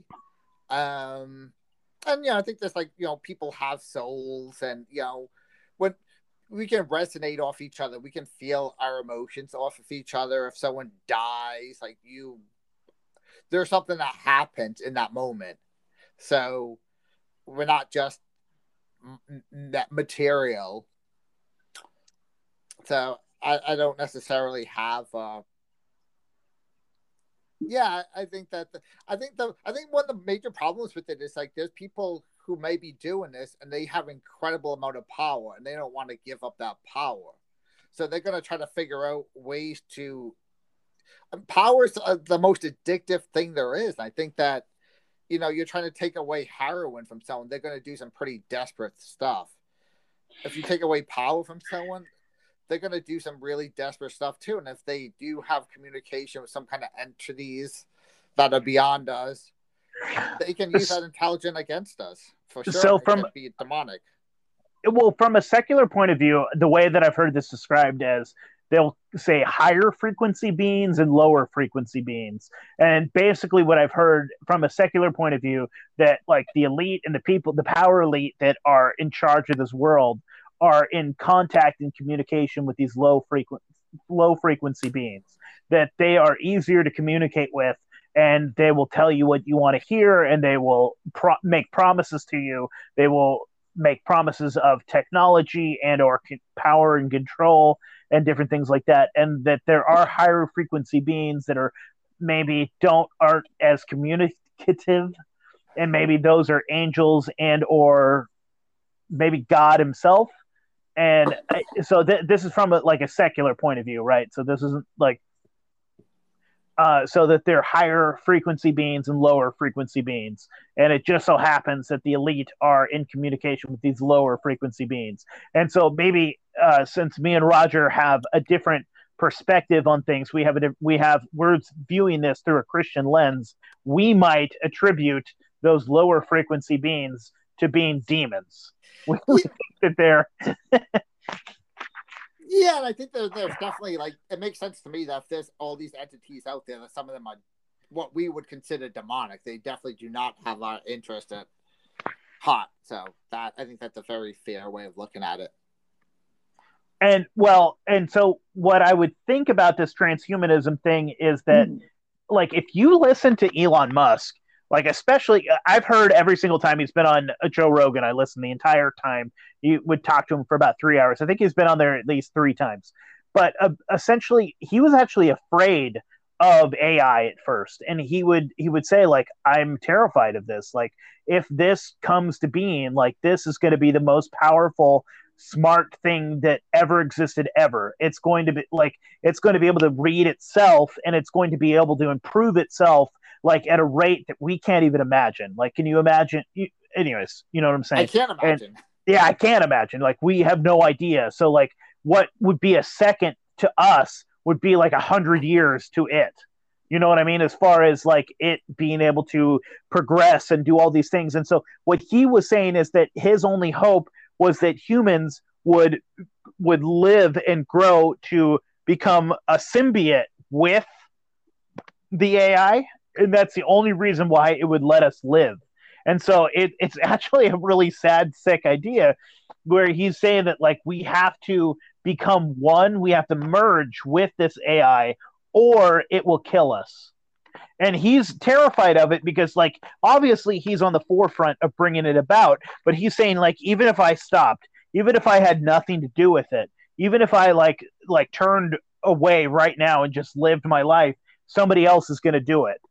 It very much reminded me of the Manhattan Project, and them all knowing they're we're making this nuclear bomb right now, but if we don't do it, then the Nazis are going to do it, right? Yeah. So it was this so we have to do it first. That's very much his mindset. And yeah, it's pretty terrifying, especially if you look at it from the perspective that this thing might have its own consciousness in another realm. And yes, and maybe. Well, that's the whole thing, is that maybe in the very beginning form, you will be able to have some control over it.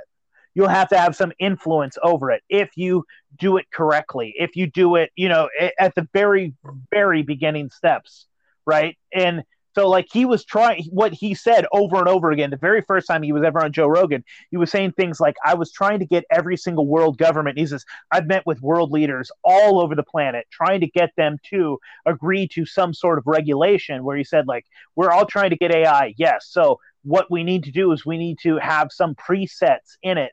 Like we have to have a kill switch, and we have to have it like we have to have like a regulation in it that says like human life is the utmost respect. We can't, interfere or hurt, or kill human life. Like he wanted to have some like some deep code written into the AI, and he wanted to have all the world governments agree to that.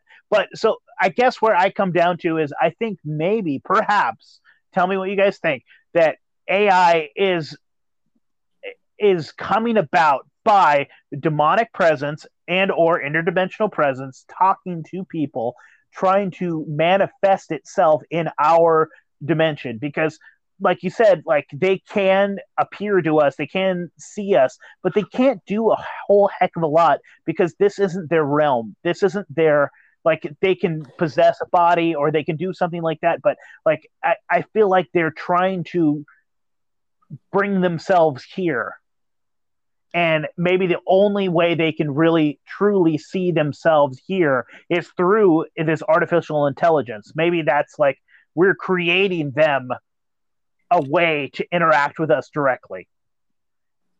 I agree with that. I feel like that. I don't believe that necessarily like every minute of every day, but I'm definitely like very open to that possibility that there's another consciousness from another dimension.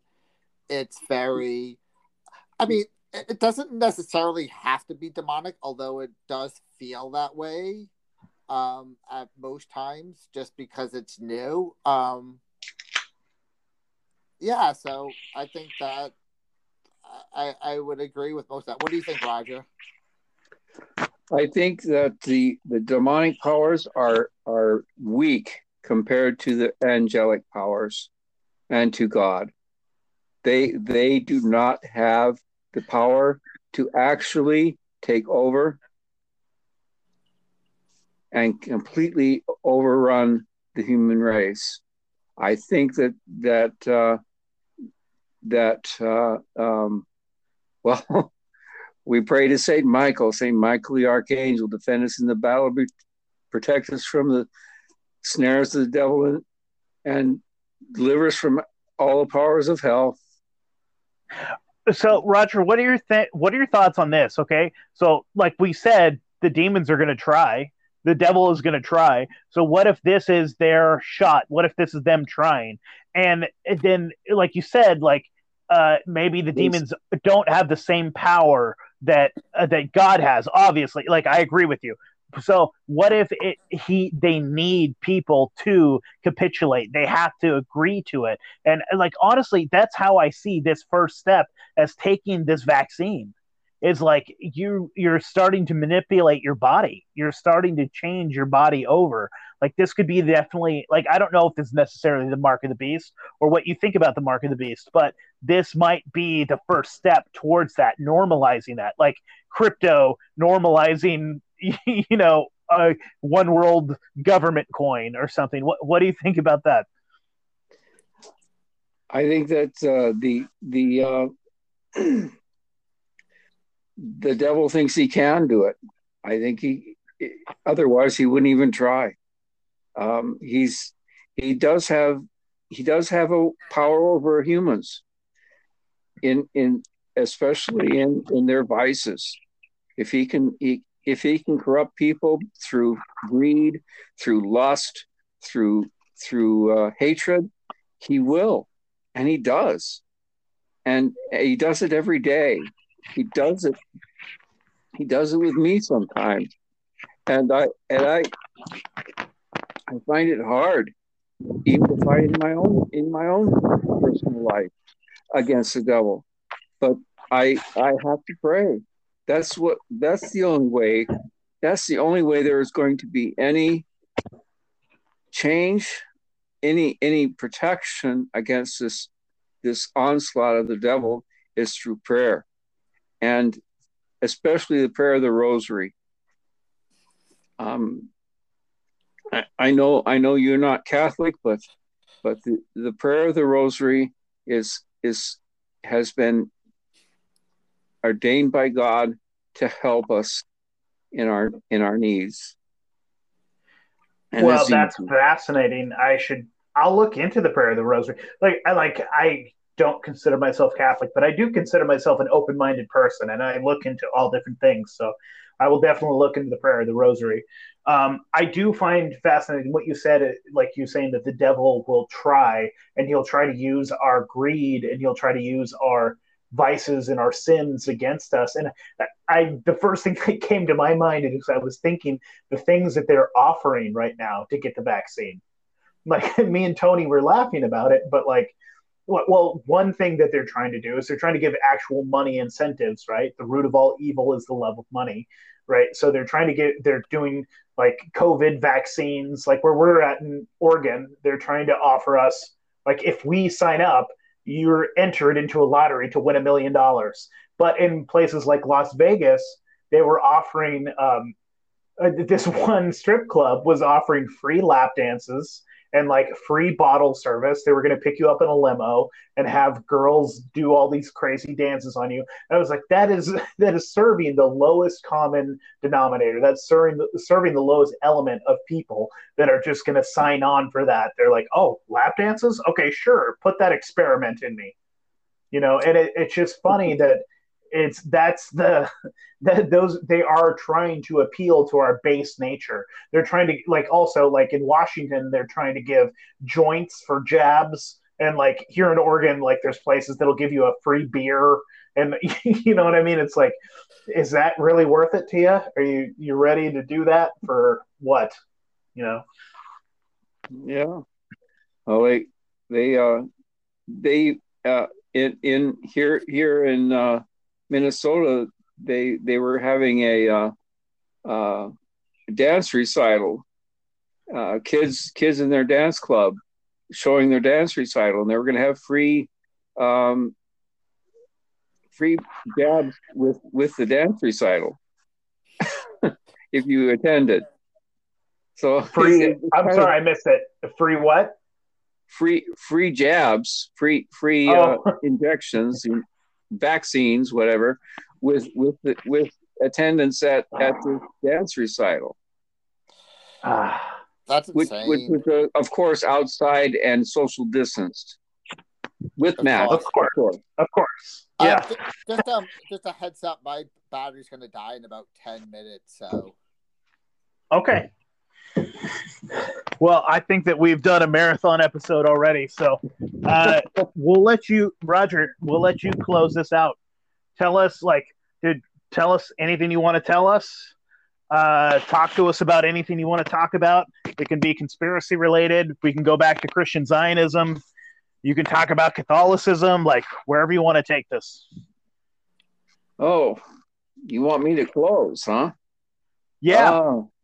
I don't know. Or maybe where you see the world going, or where you want to see it go. Like, the floor is yours, my friend. Okay. Well, in 1917, Our Lady of Fatima appeared to 3 children, and she asked that Russia be consecrated to the Immaculate Heart of Mary. That is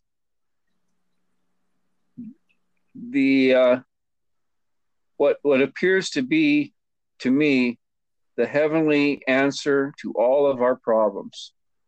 Russia has propagated its errors throughout the world. Communism is at our doorstep right now. Abortion was first legal in Russia. That's fascinating. I did not know that. All these modern errors, all these modern sins have a very strong connection to Russia. And if Russia is converted when it is consecrated to the Immaculate Heart of Mary by the Pope and all the bishops of the world at the same time, that is when the change will come. That is what will save the world from the evils we have now. That is fascinating. I don't know how to explain it simply, but that's what this apparition happened from May to October of 1917. 6 times she appeared to 3 shepherd children, and it was culminated with the miracle of the sun on October 13th, 1917. October 17th was the start of the Russian Revolution. And so the miracle of the sun is probably the most documented miracle of our age, and nobody knows about it. I didn't know a thing about it. Yeah, that's fascinating, man. The miracle of the sun was witnessed by 70,000 people at Fatima, and quite a few others also in the area of Fatima. It was the sun spun and seemed to try to drop to the earth, and had all sorts of rainbow colors to it, and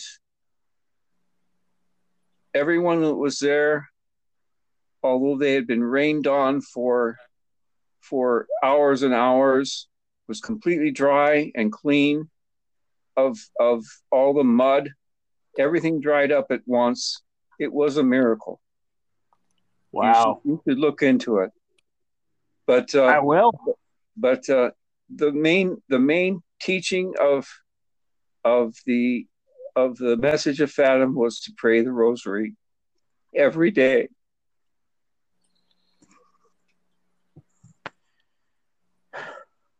Well, that's awesome, man. I will definitely look into.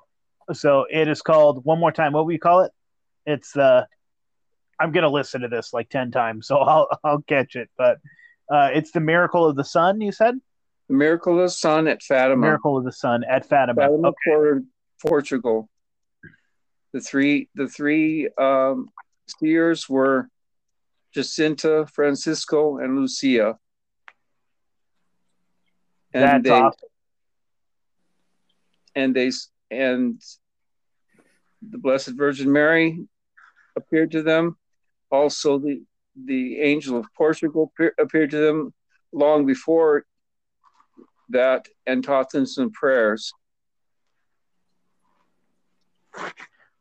That's pretty cool, man. That's really fascinating. So, I mean, talking about interdimensional beings, angels coming down and talking to people, that if nothing else, think about because how can we even imagine what heaven is? That has to be a different dimension, right? Like it has to be. Well, it is a different dimension, but it's also it's something we can't touch. We live in. We live in it now. If we are in the state of grace, if we are right with God, we live in heaven right now. Yeah, man, that's awesome. I mean, that's basically what my church taught me, was like that was definitely one of the things. It was called the here, the now, and the not yet. And it was like we are here, like it's we are here in the now, like in heaven, but also we are not there, not yet. And it was like this duality, and that's fascinating, man. That's awesome. I think Tony's phone is probably going to die in here in a second, but. About 2 minutes or so, yeah.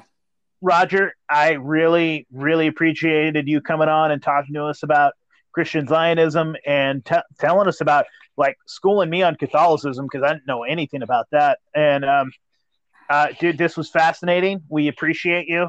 I hope you keep listening. And dude, if you ever want to come back on and talk to us about something else, let us know. And yeah, come back. Yeah, thank you. I hope we didn't keep you up too late. I guess if you're on the weekends, I can talk to you, but otherwise, I'm going to be on my commute. Okay. Yeah, we normally do this on a Saturday night. So yeah. All right. Well, thank you guys. All right. All right. Bye, everybody. Take care. Bye.